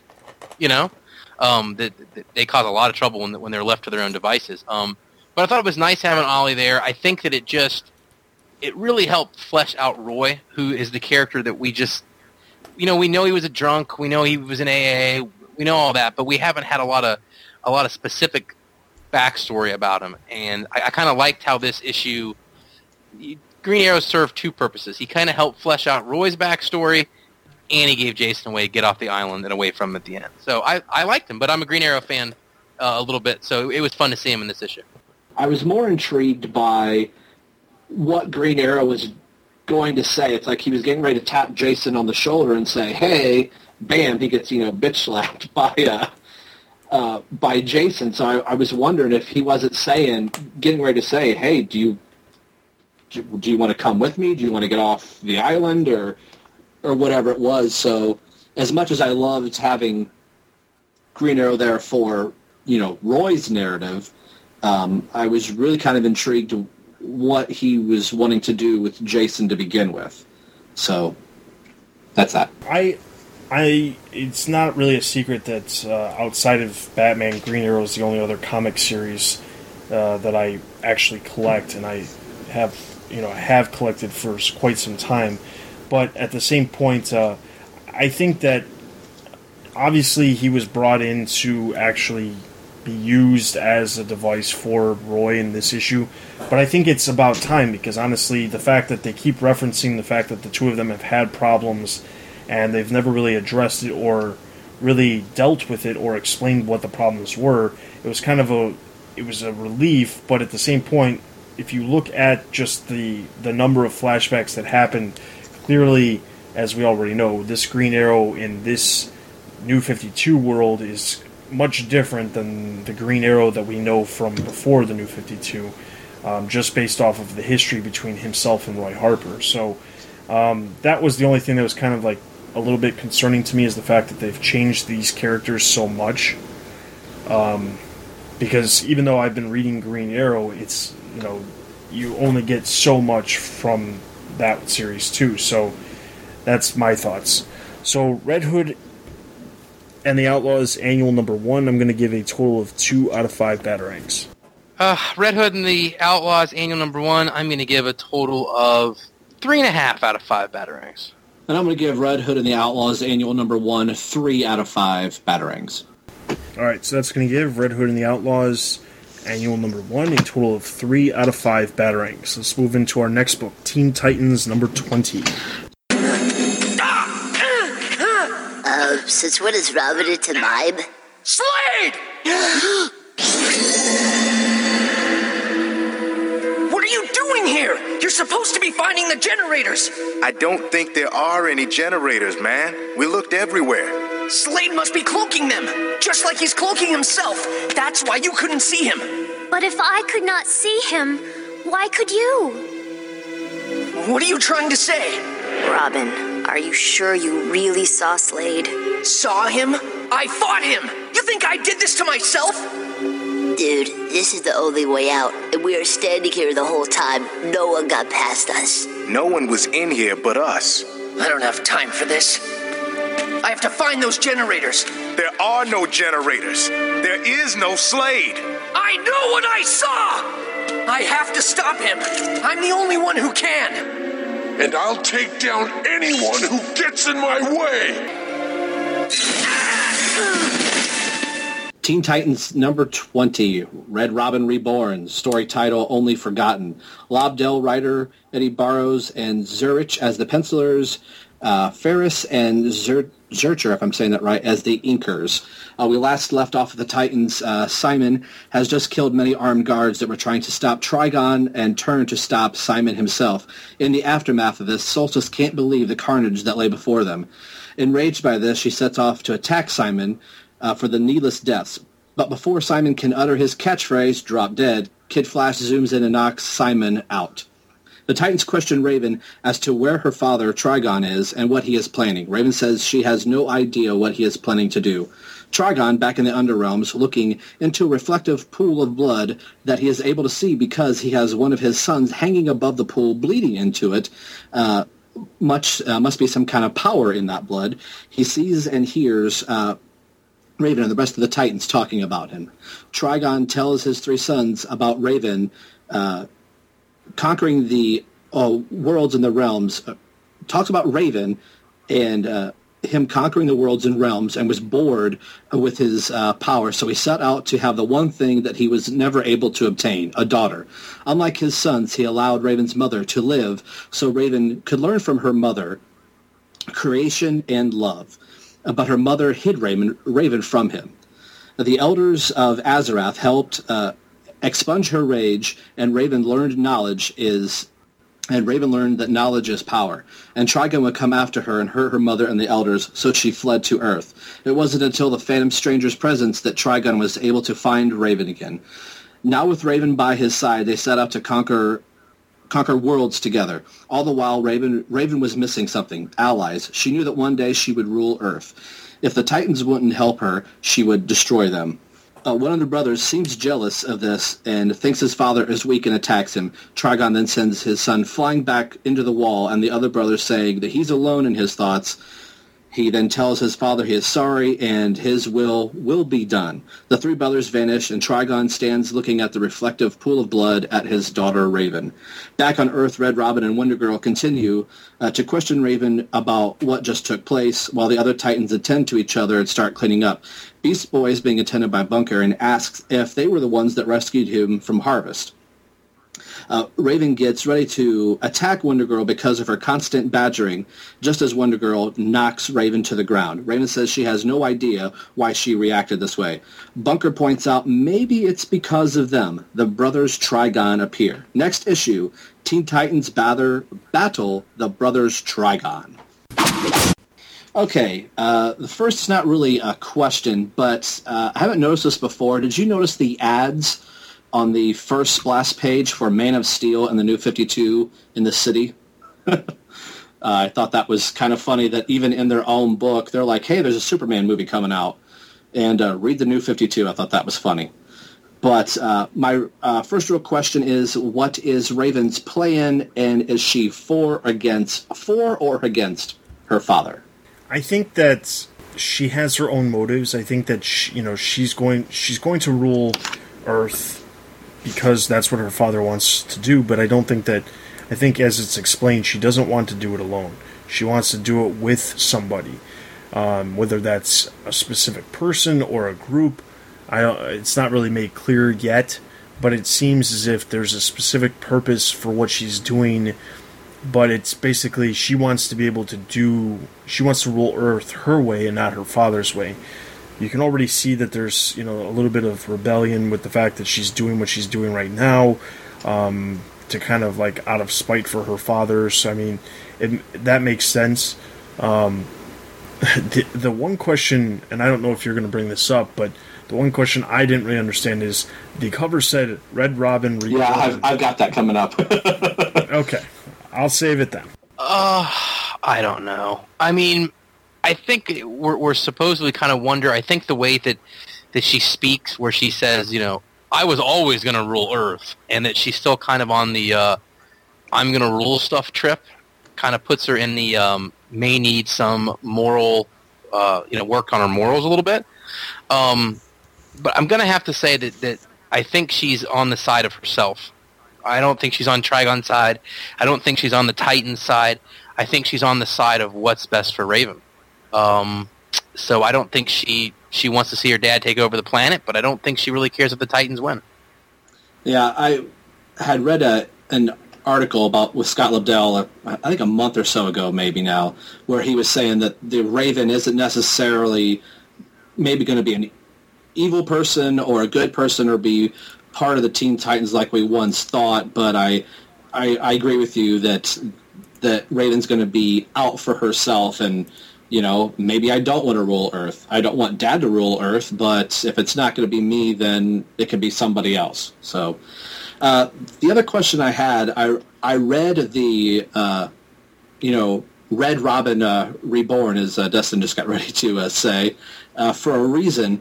I remember when the solicitations for this came out, I thought, oh, now we're going to finally see why Tim Drake has been acting all crazy. And I was flipping through every page going, okay, where is it? Where is it?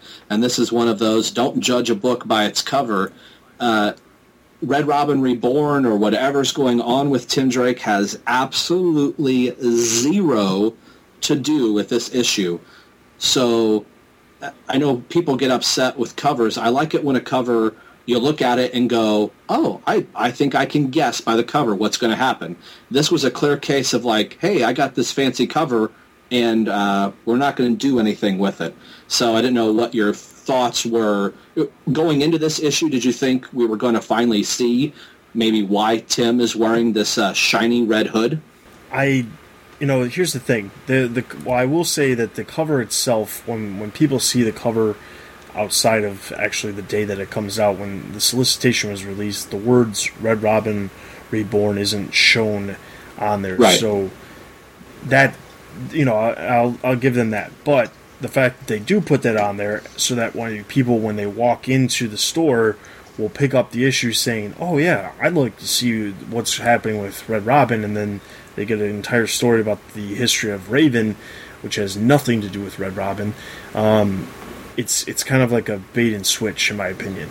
The fact that they lead us to believe that we're finding out this specific information about Red Hood, and then it doesn't actually happen, that kind of ticks me off. Do I think that... did I think we were going to find out? No, because honestly, I really haven't been paying that much attention to the solicitations or the covers in general of what's going to happen before I actually read the issues. But at the same time, seeing the cover for the first time before I read the issue, and then seeing, Red Robin Reborn, I was like, okay, this could be interesting. Maybe they're going to finally delve into why Red Robin is acting the way he's acting, because it's kind of out of the ordinary.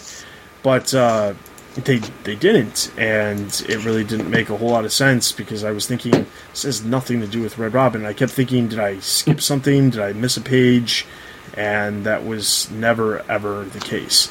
The other kind of interesting thing about this specific issue is when they did solicit the actual issue, the specific solicitation says absolutely nothing at all about what's referenced on the cover. It's basically that cover is there to sell the book. So, literally the solicitation says, Light and Dark continues as the fall of the last issue's attack threatens to drag the team into darkness. Which I would say that's pretty accurate, but at the same time, the cover makes absolutely no sense. Hasn't this kind of become like the way the comics are done now, though, really? The covers sometimes have a passing resemblance to what happens to be going on in the book, but a lot of times it's only because there's a Batman cover on a Batman. So, Batman's in the book, but covers are no longer really descriptive of anything that's going on inside the book. I'm not saying that, when we had Death of the Family, I needed a cover with the Joker standing there with an empty notebook going, it's empty, but there has to be something. It's anymore, I'm starting to look at the covers like they have nothing to do with the issue. Like, it's just a piece of artwork on Teen Titans this month. And until, because once again, this issue has completely ignored the fact that Tim's acting cuckoo for Cocoa Puffs, right? Right. It's totally ignored. So I know that everyone keeps saying that he's infected by something from somewhere else, but at this point, until I see some evidence in the book, I'm going to proceed that the new 52 Tim Drake is just a jerk. And that's how I'm looking at it going forward until I see some evidence. Yeah, that's about all I had. I was the same way with the covers. Anymore, I don't even pay attention to the solicitations.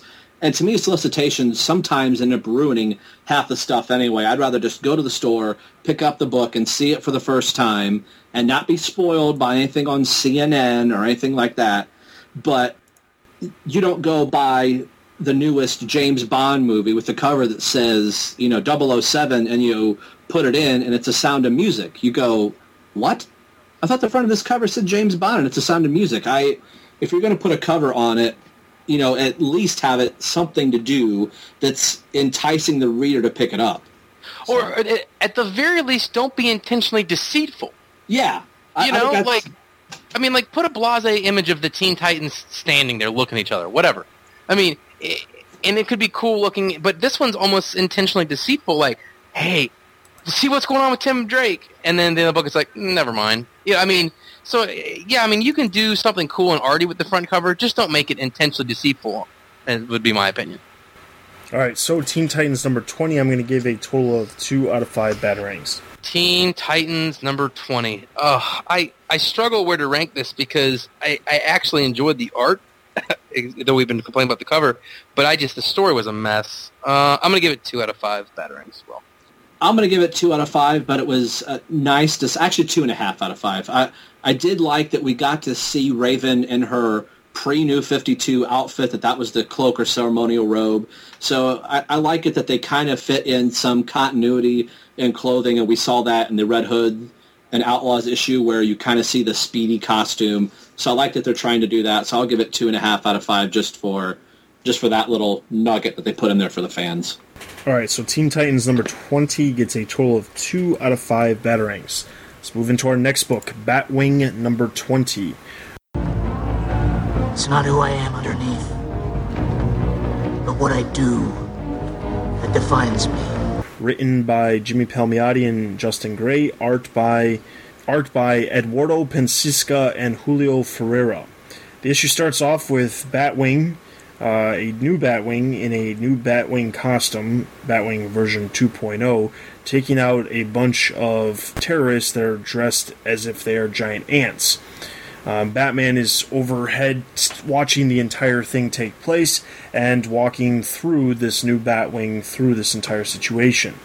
We then see a giant queen ant approach Batwing, and Batman says that's the one you have to take out and then capture to interrogate her. As Batwing uses a number of different ways to capture, he does, and he takes off. We then see Batman and Alfred trading thoughts about whether or not Luke Fox is the correct person for the job, and Alfred says, yes, you decided to go against Luke Fox in the past. Why did you decide to do this again, or why did you decide to go with him this time? It's not as if he didn't try to do everything possible to get your attention. Then they show a flashback of a bunch of thugs trying to stick up a charity event that Bruce Wayne is attending, where Luke Fox in a ski mask and just black garb is taking out these thugs and specifically tries to get the attention of Bruce Wayne. Bruce Wayne explains to Alfred that Luke Fox was actually born to wear the bat. We then see Luke, who has drugged this Queen Ant character with some sort of truth serum, hallucinogenic, pharmaceutical grade hallucinogenic. She explains to him that no matter what he does, it's too big for one boy to take over.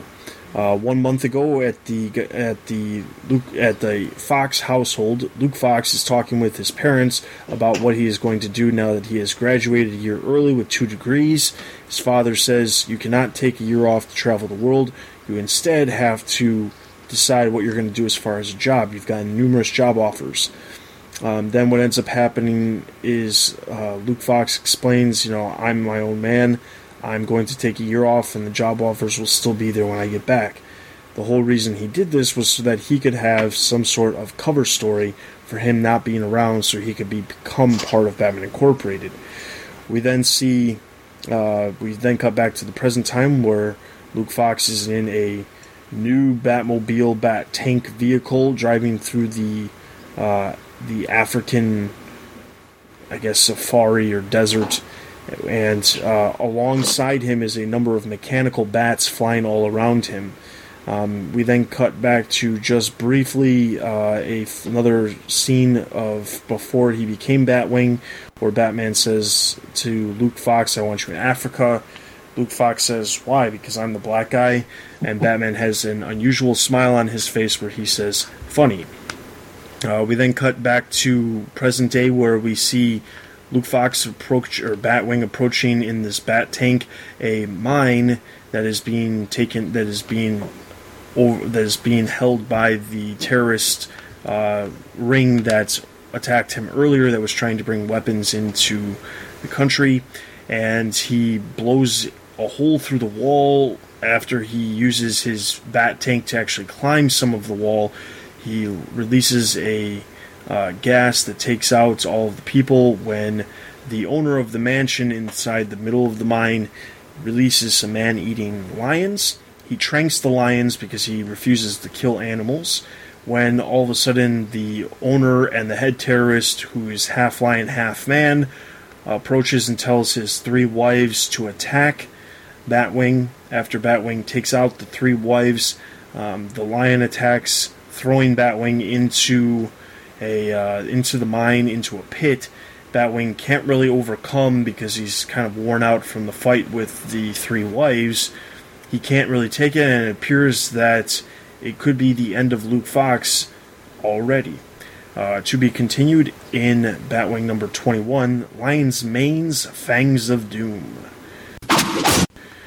Alright, Batwing number 20. This was kind of interesting because it really jumped right into the action. We saw last issue, we saw basically the introduction of who the new Batwing would be, but they really just delved right into the action with this new Batwing and just having these small little flashbacks. So do you think that worked well? Do you think that diving straight into the action and not really delving into the way Batman approached Luke Fox works for this story, or do you think that they could have done it differently? I don't have an issue with the execution of the idea here, but I've never liked the concept. I mean, it works sometimes, but I think I'd have preferred, I guess an origin issue may be the wrong way to put it, because we don't really need an origin for Luke Fox, but I think I would have preferred if we got a little bit more of, I know we get it kind of, interspersed throughout the book in little pockets, but I'd like to see a little more of, Bruce recruiting Luke and things like that. I'm sure that we'll get it stretched over the next 6 or 7 issues in flashbacks, but I'd like to have seen more of an origin story for Luke. Yeah, I was the same way. We're getting a new Batwing, a new look and everything, and I was wanting a little bit more history behind the character and who Luke is as a person, rather than we're riding the tank, we're going to battle type of thing. The character kind of felt a little cheated in my book. Yeah, I would say that I wasn't super thrilled with them diving right into the action, because it was a month since the last time I read this series. I almost thought to myself for a moment, did I miss an issue? Because literally the last issue ended with, here's going to be the new Batwing, Luke Fox, and then this issue it starts off with this new Batwing already in his suit, already battling people in Africa, and I was like, wait a second, did I miss something here? So, I mean, that was a little disconcerting as far as being able to just jump right into it. Do I think it works with the disbursement of the little flashbacks and explanations of how certain things came to be?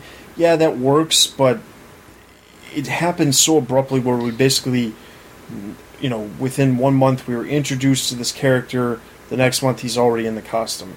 It just seems a little too quick, at least for my liking. The other aspect that I wanted to talk about was, what do you think about this character still going back to Africa? I made a point to mention the remark that was made in the book about Batman saying, I want you in Africa, and Luke, cracking a joke about, well, why? Because I'm the black guy. And, to me, I'm just wondering your thoughts, because I really didn't think that they were going to be going back to Africa. I really was under the assumption that they were going to do something different, and he was going to be intertwined with his family more, which is in Gotham City.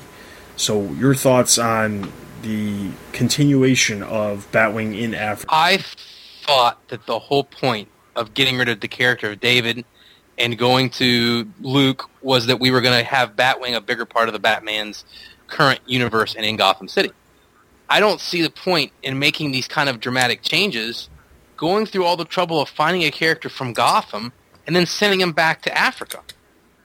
I don't get it. I thought that this issue to be honest with you, I thought to drive their sales higher, they were going to start putting him back in Gotham City and making him part of the monthly continuity of the Bat Universe.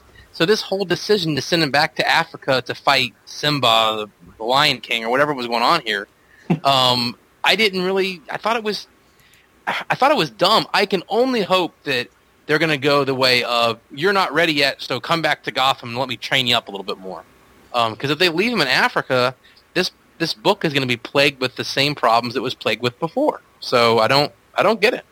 I had the same exact feelings. I'm like, why are we going back there?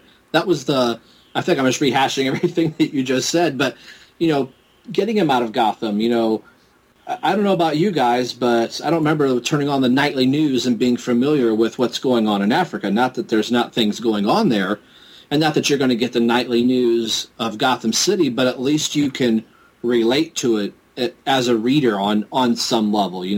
Things sound the same, look the same, but your average reading base of people don't have any notion of what's going on in Africa. So to take a character that you want us to get invested in and go, okay, finally, we're out of Africa, now I can at least be familiar when, Batgirl is on one side of the street, and Batwing could be on the other side of the street. Nope, we're going right back to Africa. Just really it really bummed me out in the issue, and I kept thinking, I hope it's maybe just to finish some unfinished business that David maybe didn't get done, and Bruce says, okay, that was your training, now I need you back in Gotham. I hope that's the case, but I just have a bad feeling that it's going to be, nope, we're putting him in Africa.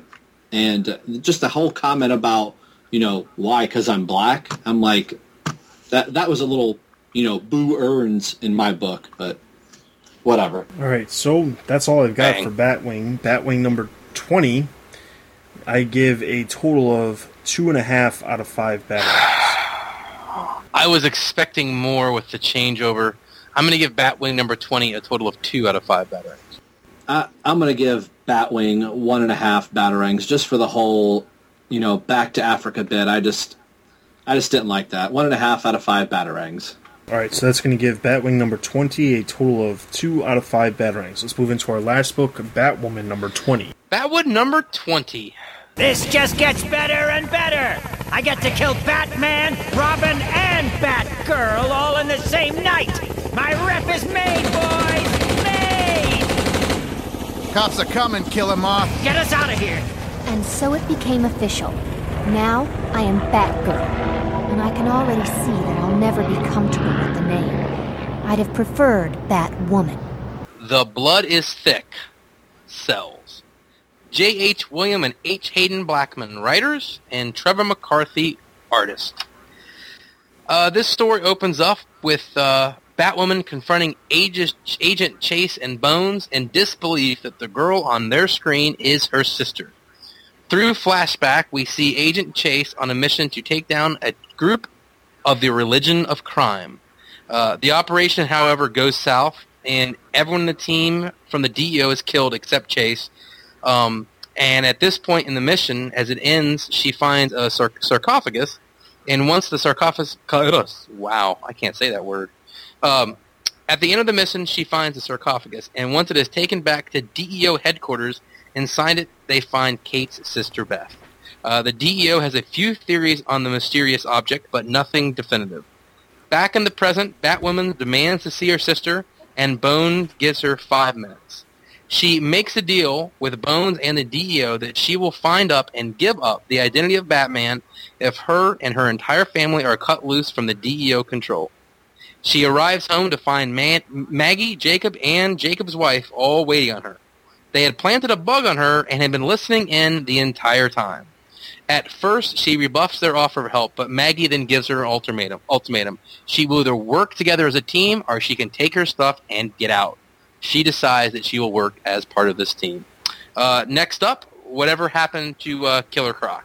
All right. I've got 2 points on this. One is this kind of dysfunctional family is reduced to spying on Kate to know what's going on. Do you think that they can even work together at all with this level of dysfunction? And do you think that this group of individuals has got a shot in finding out Batman's real identity? I think that there's a couple people that make sense to be included.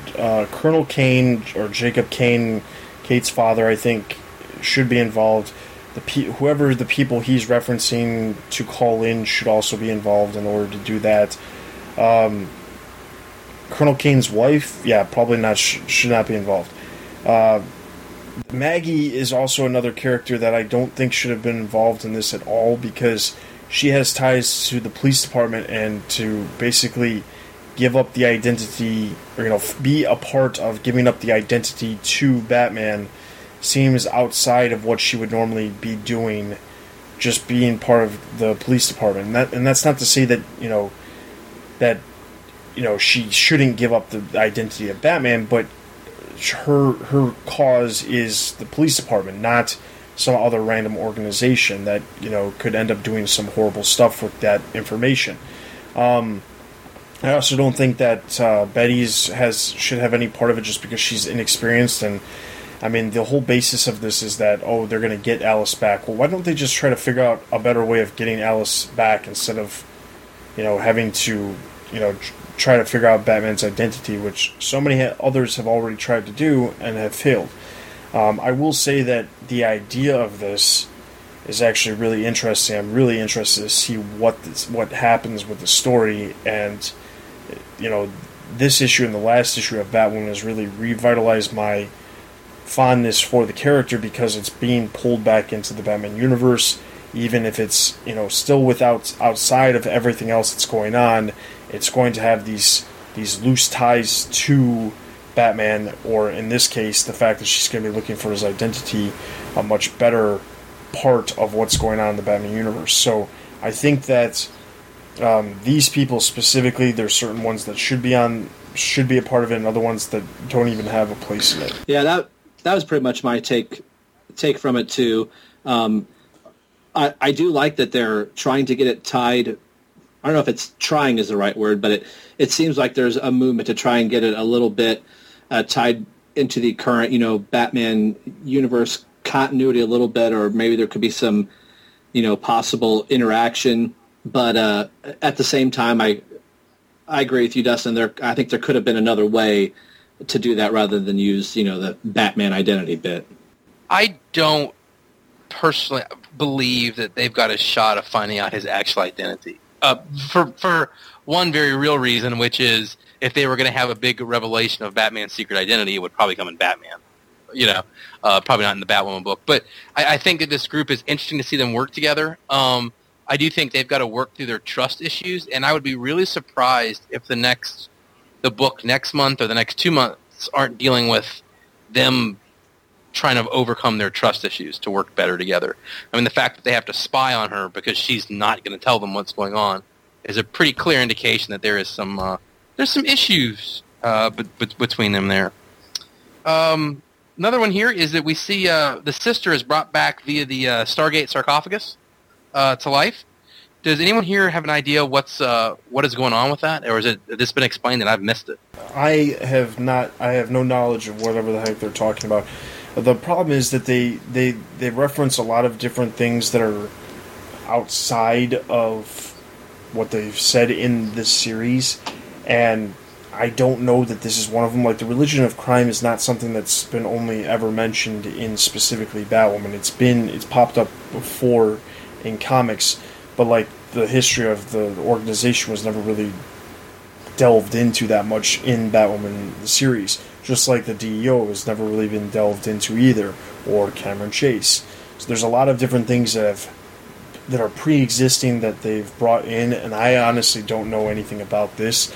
The fact that the DEO makes the comment about that they didn't know anything about it, they don't know what it is, leads me to believe that it's not anything that's ever been referenced before, just because they would be the only ones that I would think would have any, if it was something that existed before, I would think that they would be the ones to say, oh, well, we know that this was used before in such and such incident, but the fact that they don't leads me to believe that it's never been around.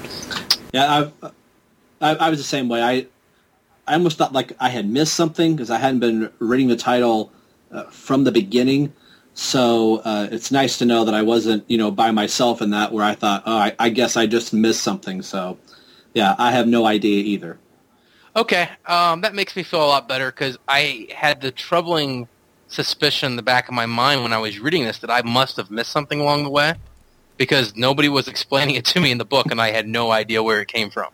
So I do feel a little bit better. So yeah, I think a little backstory there. And are you guys going to be shocked when next month, by the way, it's revealed that Bones is actually Black Mask? Because I have problems with that every time I read this book. It kills me.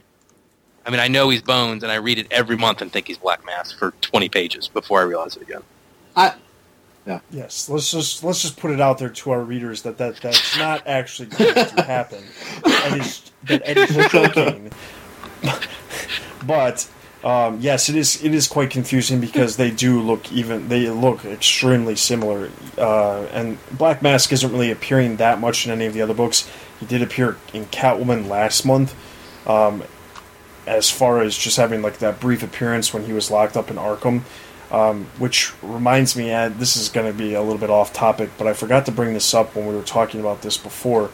But last month when we reviewed Catwoman, we talked about the fact that Catwoman seemingly had no idea who Black Mask was other than the rumors that had gone around, leading us to believe that their entire history between the two characters, since Black Mask was a very prominent villain in the Catwoman series in the past, no longer existed. Then in Catwoman, she mentions that thing about Black Mask's treasure or loot or whatever underneath the ground in the subways or whatever the heck she said, and she wants to know if it's real. But in the last issue, she made a point that she didn't even know who Black Mask was, but she knows about some treasure that he might have underneath, and that was just a contradiction between not even a month. Well, she looked him up on Wikipedia when she got out of Arkham, and then found out there was this treasure, and I mean, you can't. That's that whole comment still one of the dumbest things I ever heard. That Catwoman didn't know who Black Mask was, and then the fact that they referenced Black Mask the very next month. I mean, couldn't it have been anybody's treasure that was hidden? Anybody? I mean, Professor Renopoulos' treasure. Anything. I'm still holding out hope, though. By the way, that in the worst held secret that we are going to be unveiled that Bones is really Black Mask, and we just didn't notice it. So.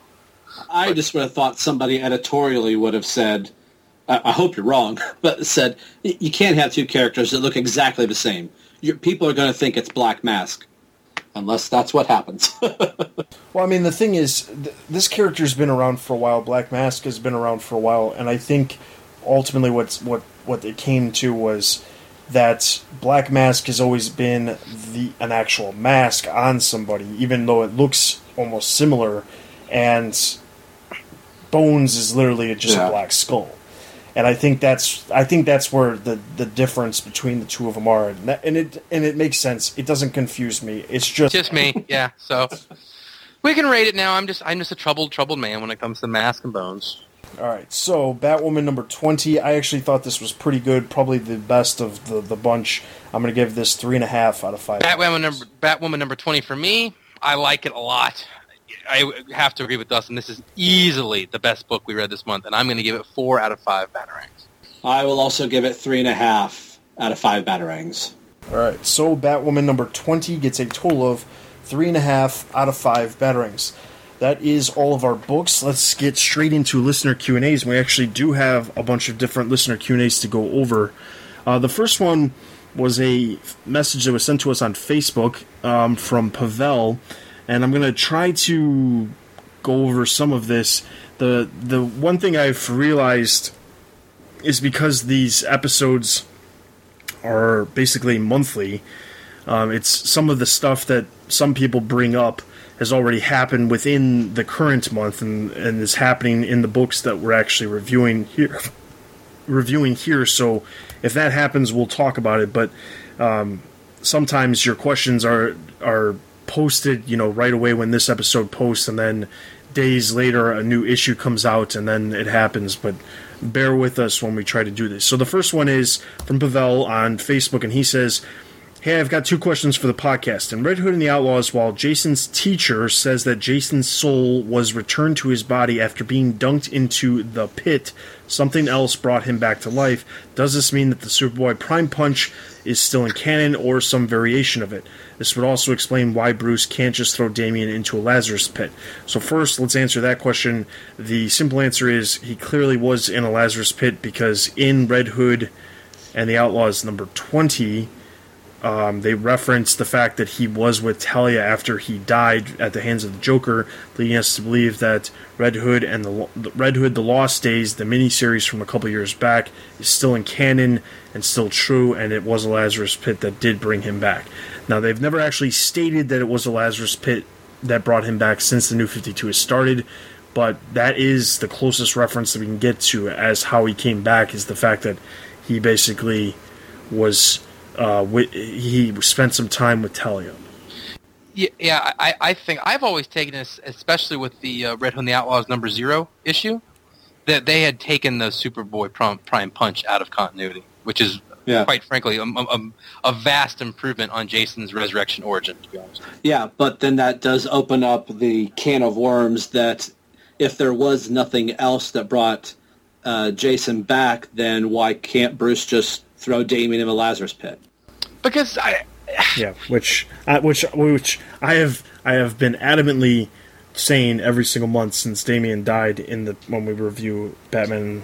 Well, do you guys really think though that it would be easier for Batman to put his son in a Lazarus pit as opposed to dissecting Frankenstein or taking Jason all the way to Ethiopia?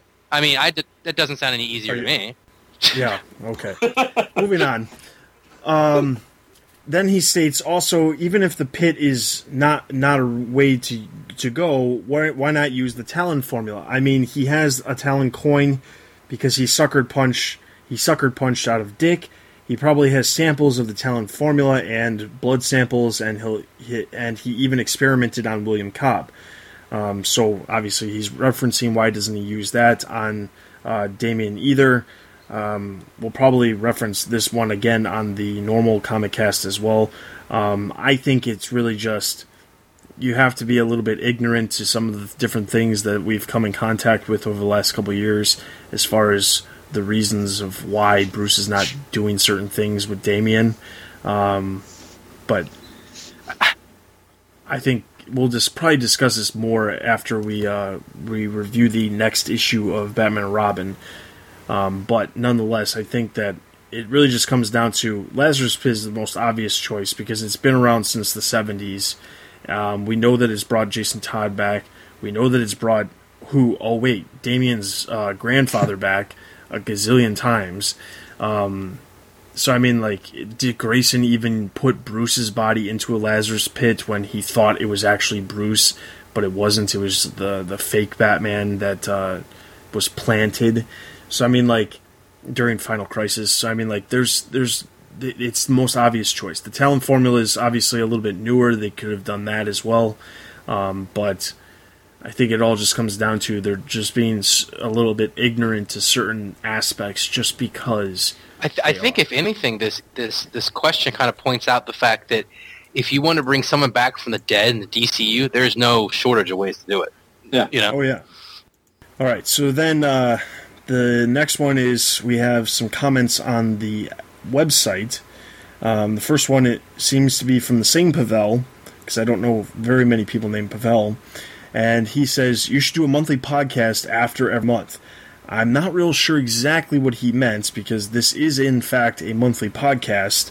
If Pavel, you are referencing the fact that we are releasing this after all of the books have released, well, it's for that exact reason. We're releasing this episode because there's 4 weeks, or in this month's case, 5 weeks of comics that we had to accumulate in order to actually produce this specific episode. So you'll have to clarify your comment if you're looking for a monthly podcast. Boy, we have plenty of monthly podcasts all over the website for you to check out. All right, next up, Alex says, another great episode. I'm in the exact situation you mentioned in regards to Teen Titans. I'm reading it for Tim and picked it up because of Death of the Family.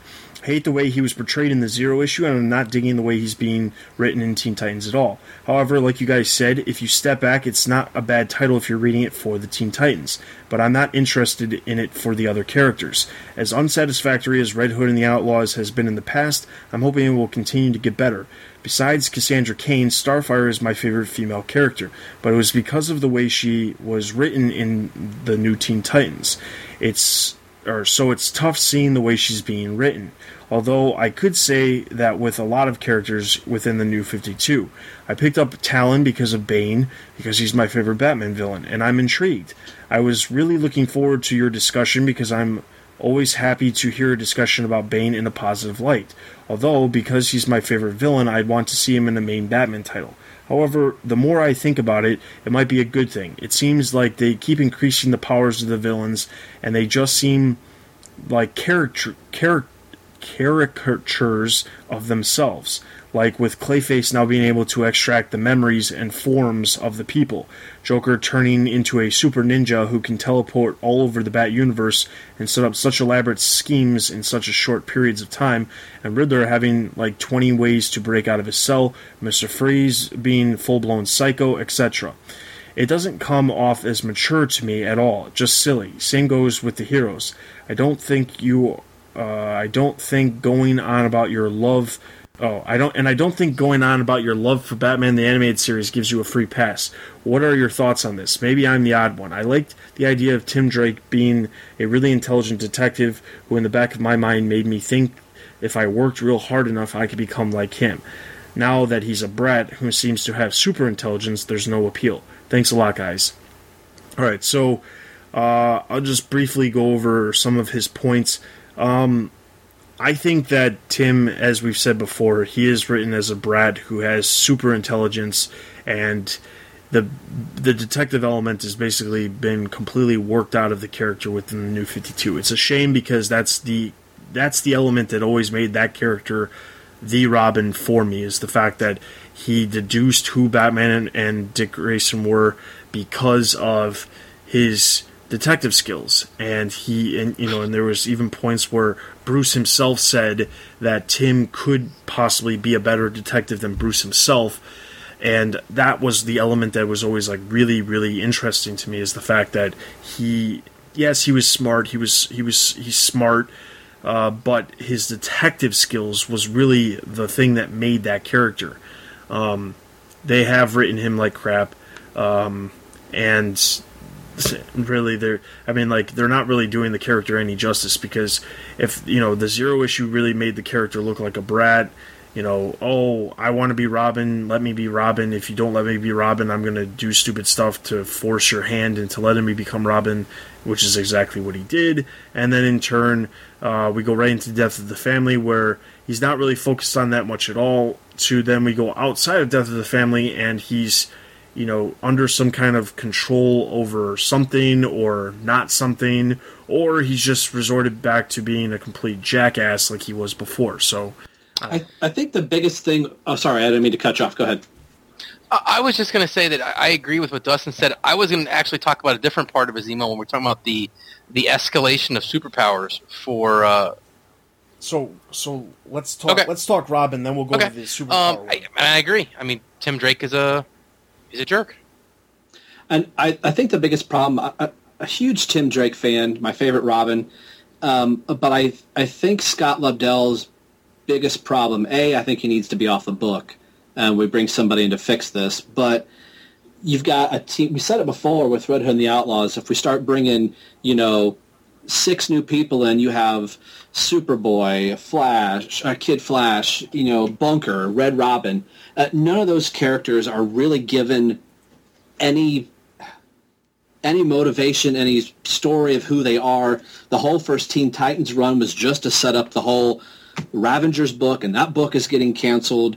So the only things that, okay, Kid Flash is really fast. We got to write him as a fast person. Tim is really smart. We'll make him super smart, but we'll turn him into be kind of a jerk too. And Superboy is a machine. There's no history with any of these characters. It's just like, okay, what can I write today? Okay, Tim's smart. He's a jerk.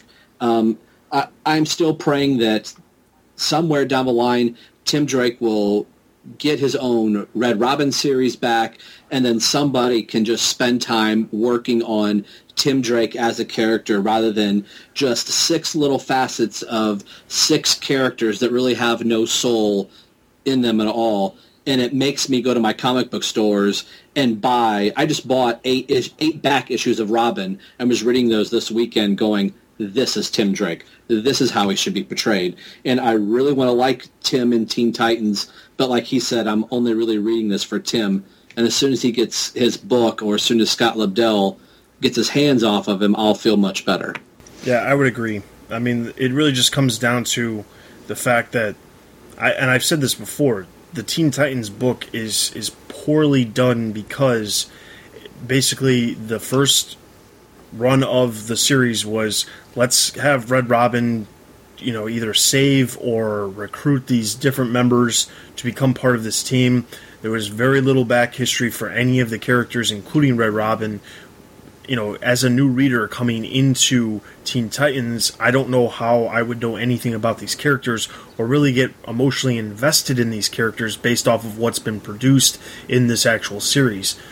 So, it just comes down to, then we went into the whole Ravagers thing, which set that up, and then that series went off, so they decided to, tie into some different things here and there, which then Ravagers gets canceled, so now they're reverting back to more Ravager stuff with now Raven and Trigon, and even Beast Boy popped up. So, it's just, they're not spending enough time, focusing on these characters. And I can't remember if I said this on the last Point 5 cast or one of the other comic casts, but Teen Titans is one of those books where you can tell really short stories in the front, use the back of the book to do a short backup in the book to focus on these individual characters. They've done, there was a time when Red Hood and the Outlaws first released, way back in the very beginning, there was the main story, and then at the end there was this side story that was eventually led to the events of the main story, but there was this side story at the end that was not necessarily presented as a backup, but it was a backup. And they did the same thing with the Zero issue, with the whole, the backup was Joker saying that he planned all of this crap for for Jason Todd, and that's what they did. What they need to do is they need to take that formula, which I assume was Scott Lobdell's thought because he was doing Red Hood and the Outlaws at the time, and they need to apply that to Teen Titans so that they can use, 5 pages at the end of the issue to say, here, let's focus on Bunker, who nobody knows really anything about other than he's from Mexico, he's gay, and he can make walls pop up. He can make psychic walls pop up. That's the extent. They made a big deal about when the character came on the book because he was gay, and they made a big deal about it because, they were introducing another gay character into comic books. But, outside of that, they really haven't done anything with the character. So how do I even give 2 craps about the character? Or Solstice. I don't care about her either. It's just, they're not making us really involved in these characters. And then you've got Superboy, who has his own book. And there's been plenty of times where Superboy is tied into the Teen Titans because Lobdell was writing Superboy for a while, and there's ways that that's tied together. So you don't really have to have the explanation of Superboy, but then you move into Cassie, and we know nothing about her. Tim Drake, he's been focused on here and there just by default because he's probably the biggest character amongst them, outside of Superboy, who doesn't have his own book, so he gets the majority of the focus when it comes to crossover events and the Zero issue and things like that. He's had a lot more focus, but realistically, all of these other characters in the book nobody knows anything about, and they're not doing anything to really make you learn and become more excited about these characters because they just keep throwing them into all of these different things. You know, it was Death of the Family. Now it's this entire Trigon thing. It's always something with them, and they just need to, like, you know, stand back and say, hey, maybe the first 6 issues that we did, you know, was about us recruiting it, but maybe the next 6 issues should have been about learning about these characters and developing these newer characters that we just brought in. But, yeah. If it was... Go ahead, Ed, go ahead. I was going to say, isn't this the real problem, though, really, is the fact that you should have a Red Robin book? I mean, yes. He's too big of a character to pigeonhole him to his whatever he gets page count in the Teen Titans. Plus, you're telling stories that aren't a natural fit for Red Robin. Red Robin's stories wasn't him running around New York dealing with monsters and demon lords. And I mean, if you think about it, if you put Tim Drake in that setting, of course he's not going to work because that's not the type of character he is. He should be in the more type of detective. I don't want to call it true crime, but you know, more detective, real life type situations. If you put a character who's grounded in some sort of reality into these kind of farcical Ravengers, Trigon stuff, he's going to come across as he is, which is he's not a fit for the book, so you rewrite him, so he's even more not a fit for the book. But that's just my thought. If there wasn't the S and the lightning bolt and the W and the bird on these characters, you would not know who they are because they're not being represented. And I agree with everything you just said, Ed, that, you know, Wonder Girl's got all this, you know, metal type armor stuff inside of her, and she can fight Trigon, and Superboy is like an android, so he's really strong, and Bunker can throw purple bricks. What's Red Robin going to do? Pull out his bow staff and throw some flash grenades? He's going to get flicked to the corner. He may be the leader, but he's the leader that says, hey, guys, go there, go there. I'm going to sit back here at my computer because I can't do anything against wizards and sorcerers and demons. So, yeah. Anyway. All right, so then the other point that Alex made was about the over accentuating the powers of the villains and even some of the characters themselves. And I think that, well, my comments on that is they have done this a lot. And it's really, I think it's because it's the New 52 and DC wants these writers to really, like, feel invigorated with doing something new and exciting with these characters, that they're giving them too much leeway as to what they can do. I mean, quite honestly, you know, there was a lot of people who went on and on about Scott Snyder's most recent Batman issues, where it was just the two-issue story arc dealing with Clayface. I really wasn't super thrilled with it, just for the sheer fact that Clayface was completely outside of anything that we've ever done. And Snyder explained that by, oh, well, he's mutated and he has little to none of his own DNA. But how does he get memories from somebody? How does he know information that the people had in their minds? He's not absorbing their minds. The whole idea of Clayface was that he touches them, he can become like them based off of their outward appearance. Because he sees them, he can become it. There's like completely different science behind something you see or something that you feel and something that you think is like completely different. So there was that aspect. The whole Joker situation with him being, like, I understand, Alex, you said super ninja who can teleport all over the Bat universe. Well, if fans, you're trying to figure out what exactly he's referencing, he's referencing the fact that Death of the Family supposedly only took place over a week's time period. Yet somehow the Joker was involved with every single one of these heroes in every single series, in a different location in each book. So how was he able to do that in every single series? So I mean, and that's not necessarily one writer's. That's not one writer's problem for doing that. That's the editor for just saying, hey, yeah, let's do this crossover. And you know, it all comes down to the money. They do these crossovers to make the money. And the Joker obviously is going to sell books, so why not have the Joker pop up in all of these other supporting books to the main Bat title?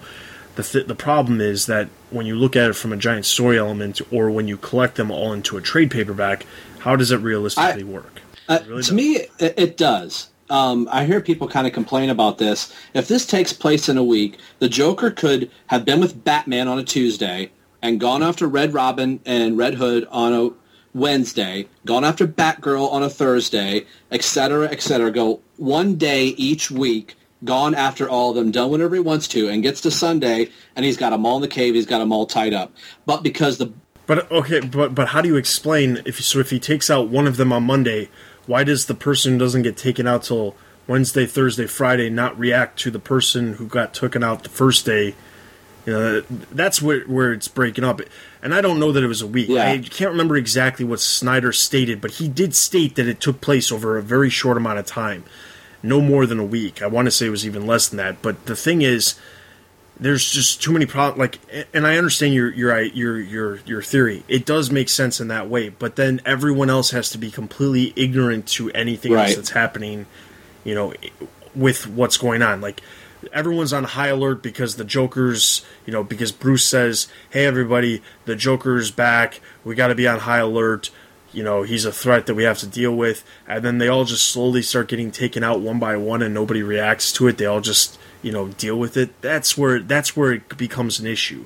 Not so much about the fact that it couldn't actually take place over the time frame. It's that, well, if the whole point of Death of the Family was to sever the ties of the family so that nobody wants to work with anybody, which is what they said they wanted to do, okay, fine.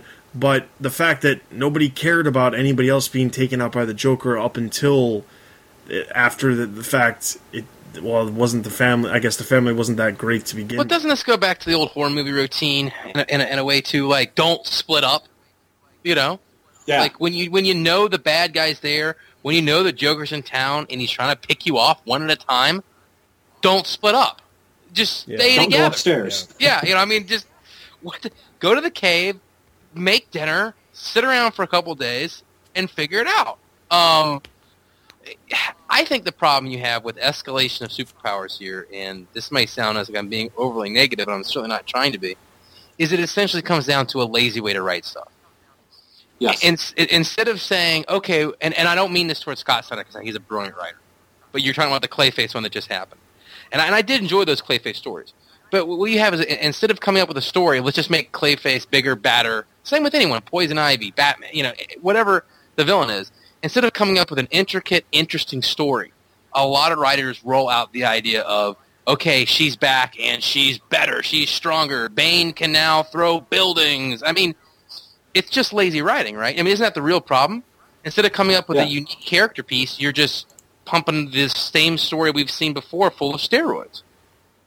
I thought Scott did a really good job with the Clayface two-story arc. He just took it one step too far. I think it's great that he can get inside, you know, Bruce and get his DNA and fingerprints, but now he can remember, oh, Bruce had apples and oranges for breakfast. I can now taste that in my mouth. It's like, no, you can't. You don't know that, you know, if Bruce didn't have the Batman shirt underneath him, unless Bruce is in his mind going, I'm Batman, I'm Batman, I'm Batman, right at the time that Clayface changes him, he would have no idea that he's Batman and wouldn't know that, you know, his favorite color is purple or whatever it is. I think all that was executed pretty well, except for that one point that now Clayface can absorb memories. And like you said, Bane can throw buildings. You know, don't go to the super extreme because I can't find any way to write this character. I don't know what to do with the Penguin, that he just collects birds, so now he can fly. You know, be a little more intelligent than that. That would be the logical conclusion of what you're talking about. Yeah. That we're going to have Penguin's going to take man-penguin serum and fly off. And it would be utterly ridiculous, of course. You know? It just comes back to crappy writing. Tell a story where I mean, for 70 years, you know, these villains have sufficed as they are.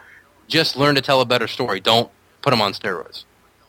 All right, so the next comment is from Owlban888, and he says, and he's referencing the last episode when we reviewed Batwoman. He says, okay, maybe you forgot about this, but Batwoman's being blackmailed by the DEO. She didn't really choose to be with them, and she doesn't hate Batman, she just hates being controlled. If she had her choice, it would probably be neither Batman Inc. or the DEO. You both read this very differently than I did. She clearly likes Batman enough to get inspired to be a hero by him, but I think that she thinks the bat symbol is bigger than one Batman. Also, Chase's backstory is from old continuity. I don't see how it fits in the Crunch timeline, but it is what it is. So I kind of mentioned some of this earlier when we talked about when we reviewed Batwoman, but I know that Chase's backstory is from old continuity. It's just disconcerting that DC, who's so adamant about being, appealing to the new readers, doesn't address her history whatsoever, or doesn't address the DEO, and just allows it to get thrown in there, and with very little information about the organization or Chase in general. That is kind of odd to me. It's almost as if, again, this was all pre-planned before the New 52, and it just, as we already know, Batwoman got pushed back from being released before the New 52 to the New 52, specifically to launch with all of the other books. And to me, it just comes across as poor editorial, I guess, because the thing is, they want everything to be, super new reader friendly. And honestly, I can't sit here and say that I knew what the DEO was and who Cameron Chase was because of their involvements with Batman in the past, but I don't know a ton about Cameron Chase. I haven't read the actual series that she had that J.H. Williams worked on back then. So I mean, because of that, it would be ideal for them to, reference that. The problem is they don't want to reference anything that's pre-New 52 because that would be unheard of. And they don't want people to have to go back and read stuff that didn't come out within the last years. But when 5 years goes by, how are they going to keep saying, hey, go back and read, Red Hood and the Outlaws #1 to find out why this happened? They're not going to do that. So it defeats the whole purpose of that. The other aspect is you state that she's being blackmailed by the DEO. Yes, that's true because of the information that they have on her father, and that's why she's working with him. But the fact that you say that she doesn't hate Batman, she just hates being controlled. Batman's never controlled her, but yet we see her complete disdain for Batman in the last couple issues where they run in with each other. So I think that there's a lot more to it, or at least leading us to believe that she just doesn't. She maybe not hates, but maybe she just doesn't have any good feelings towards Batman at all, so she'd have no problem going after his secret identity. The other aspect of that is that you also state that she thinks that the Bat symbol is bigger than one Batman. Yes, that's fine, but then why wouldn't she want to be a part of Batman Incorporated? Yeah, I mean, this is something that we definitely touched on last time, but I kind of agree with everything you're saying. It's just that I view it as something I already said, I think last episode or whatever, but I don't understand why she hates Batman so much.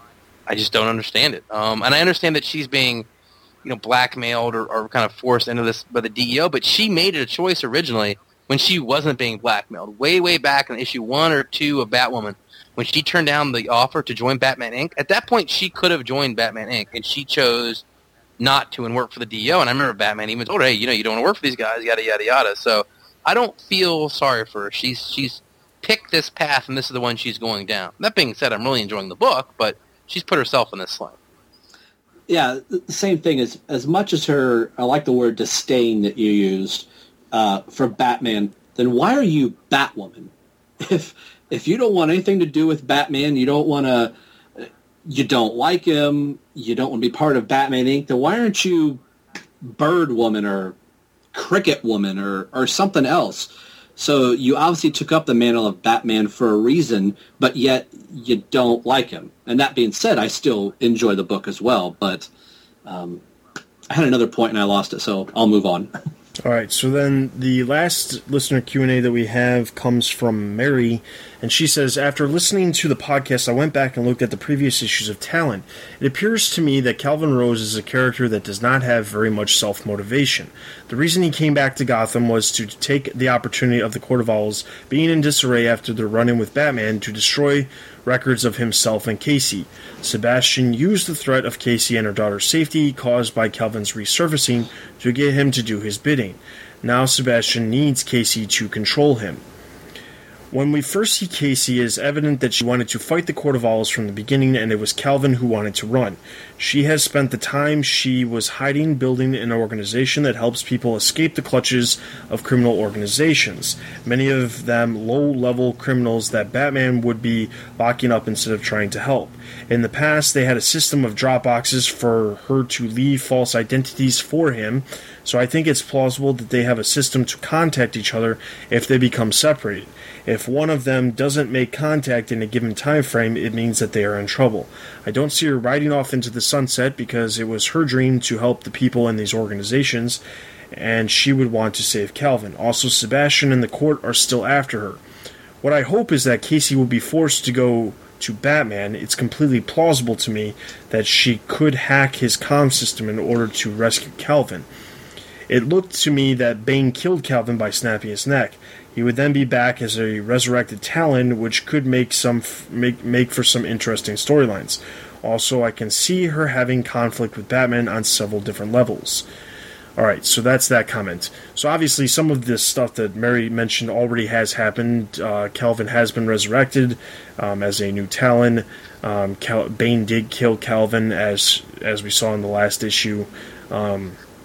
And Casey didn't ride it off into the sunset, as we see that she's captured and is actually being held captive by the Court of Owls. The problem for me is that there's a couple things. One, the fact that Casey, she has that organization that she runs is great, and I think it was a worthy cause. The problem is that once her organization, or the place that she was, got taken over or found out, she left, and she did not do anything with it. Those members that were part of her group disbanded. She has had no contact with them, at least in the pages of Talon.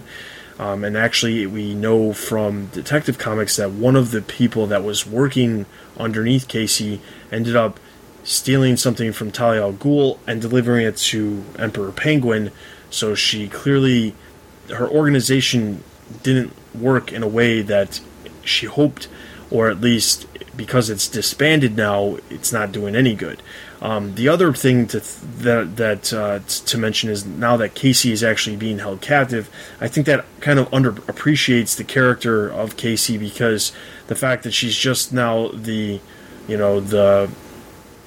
female in distress that someone has to save kind of depreciates the value of the character, because, as you mentioned, the character does have a lot of really interesting points that they could have used that they're not using, now that she's just basically being this pawn that the Court of Owls is using to have Calvin do their bidding. So I think that there's plenty more things that they could do with Casey and this organization that she did create, even if it is disbanded, but they need to get away from the Court of Owls. And the problem is I don't see that anytime in the future, because I think that the whole point of everything they're doing is specifically so that they can continue on Scott Snyder's legacy of the Court of Owls. And it's disheartening because I can't take any more owls.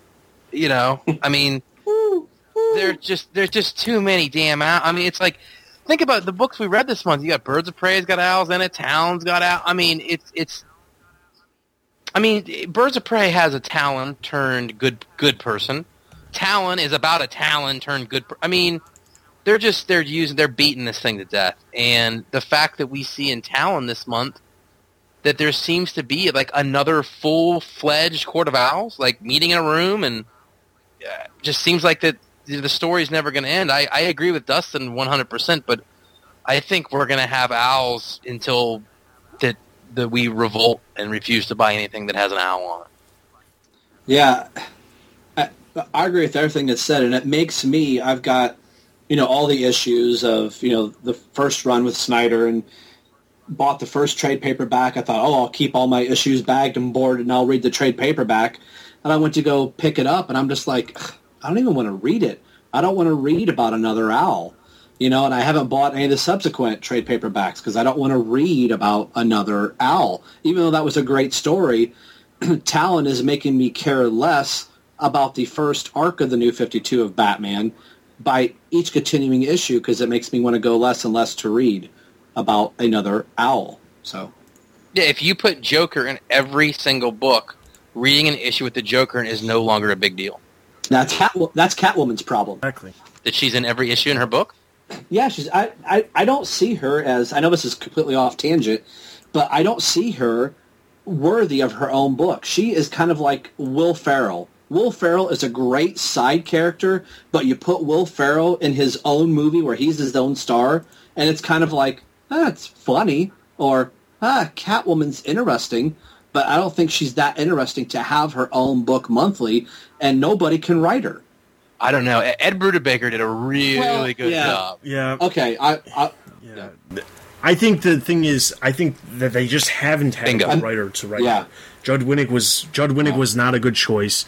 Ann Nocenti was brought in, and I hate to say this because I know there's going to be some people who are going to be, crucify Dustin, but the fact that Ann Nocenti is a female and DC was getting hit so hard about having female writers or female creators in general and not having a lot of them, I think they started to bring in some more female creators and just trying to assign them positions or jobs instead of actually letting them choose the characters that they want to do, because I don't feel that from the writing that Ann Nocenti has any passion for this character at all. And I don't think that in general, I think that there are plenty of really good Catwoman stories that you could tell, and she could deserve her own series. But the way she's been written since issue number 1 does not warrant her own series. Because another problem too is I'm sorry, I gotta get this one off my chest. How did Ann Nocenti get this book? Did you guys, anyone here read what she wrote when she was on Green Arrow? Who reads that and goes, this she should write Catwoman? A big Green Arrow fan. I was just like clumbering through. I dropped it, and then I'm blanking on his name. Who's on Green Arrow now? Whoever's writing it now, that should have been who's writing Green Arrow. Jeff Lemire. So that's fantastic. That's where this series should have started. So I agree. I don't know where somebody went, she's knocking it out of the park on Green Arrow. Let's give her Catwoman. So I want to rectify what I said, that Catwoman doesn't deserve her own book. She does as a character. She doesn't deserve it in the New 52 because there just hasn't been a writer. And the same thing could be said about Scott Lobdell. I was wondering what Scott looked like, and I looked him up. It's like, good Lord, he's as old as my dad or older. He has no idea what it's like to be a teen or write, teen stuff. There should be, somebody that can kind of relate to those characters, and that's not the guy. That was another tangent. Sorry. He just wants those kids to stay off his lawn. Yeah. But here's the thing, and this will be my parting shot on this. But when Catwoman went from Catwoman the book to that great Gotham City Sirens, you guys remember that title? Yeah. I thought when we were getting the New 52 back, I was really glad that we were going to get a Catwoman book back, because I thought Gotham City Sirens was kind of a train wreck. And it went from like one train wreck to a worse train wreck. It made me look at Sirens and go, it's not that bad. It wasn't that bad. Yeah. Exactly. All right, so that is all of our listener Q&As. Make sure that if you have a listener Q&A or you have a question or answer that you'd like us to talk about on the next episode, be sure to head over to the website and leave your comments in the comments section below the actual episode post on the website, or you can send us an email at podcast@thebatmanuniverse.net. And we will be sure to go over those on the next episode. In addition to that, make sure you head over to the website to check out all the latest news related to comics, movie, TV, merchandise, video game, and any other news pertaining to the Batman universe. You can also check out all of our other podcasts, including the relaunch of the Batman Universe Villain Wall, which has returned with a brand new episode available as you are listening to this. It is available on iTunes and obviously the website as well. There's also new episodes of Taking Flight, Battle to Oracle, the other the normal comic cast, obviously not the 0.5 because that's what we are, and as well as the normal podcast as well. All new episodes should all be there while you're listening to this, so be checking out the website for all the latest of those. In addition to that, be sure to follow us on Facebook, Twitter, and YouTube, and also check out our Facebook group to discuss all kinds of Batman-related news and opinions with not only the staff, but also other Bat fans from all over the world over at our Facebook group. Just search the Batman Universe for that. In addition to that, you can also You can also leave reviews on iTunes. Those are always greatly appreciated. And as I mentioned, email us at podcast@thebatmanuniverse.net. That is everything for this episode, Austin. This is Ed. And this is Rob. You've been listening to the Batman Universe 0.5 Comic Podcast. We'll see you guys next time. Later.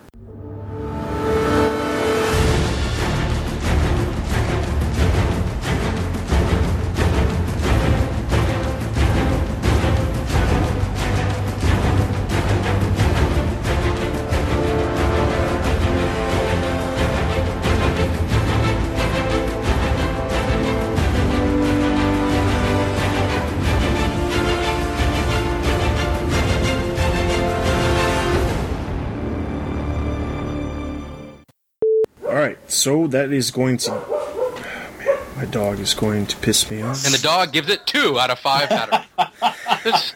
Well, if it makes you feel any better, my cat has entered the room, and I'm sure she's going to meow, so...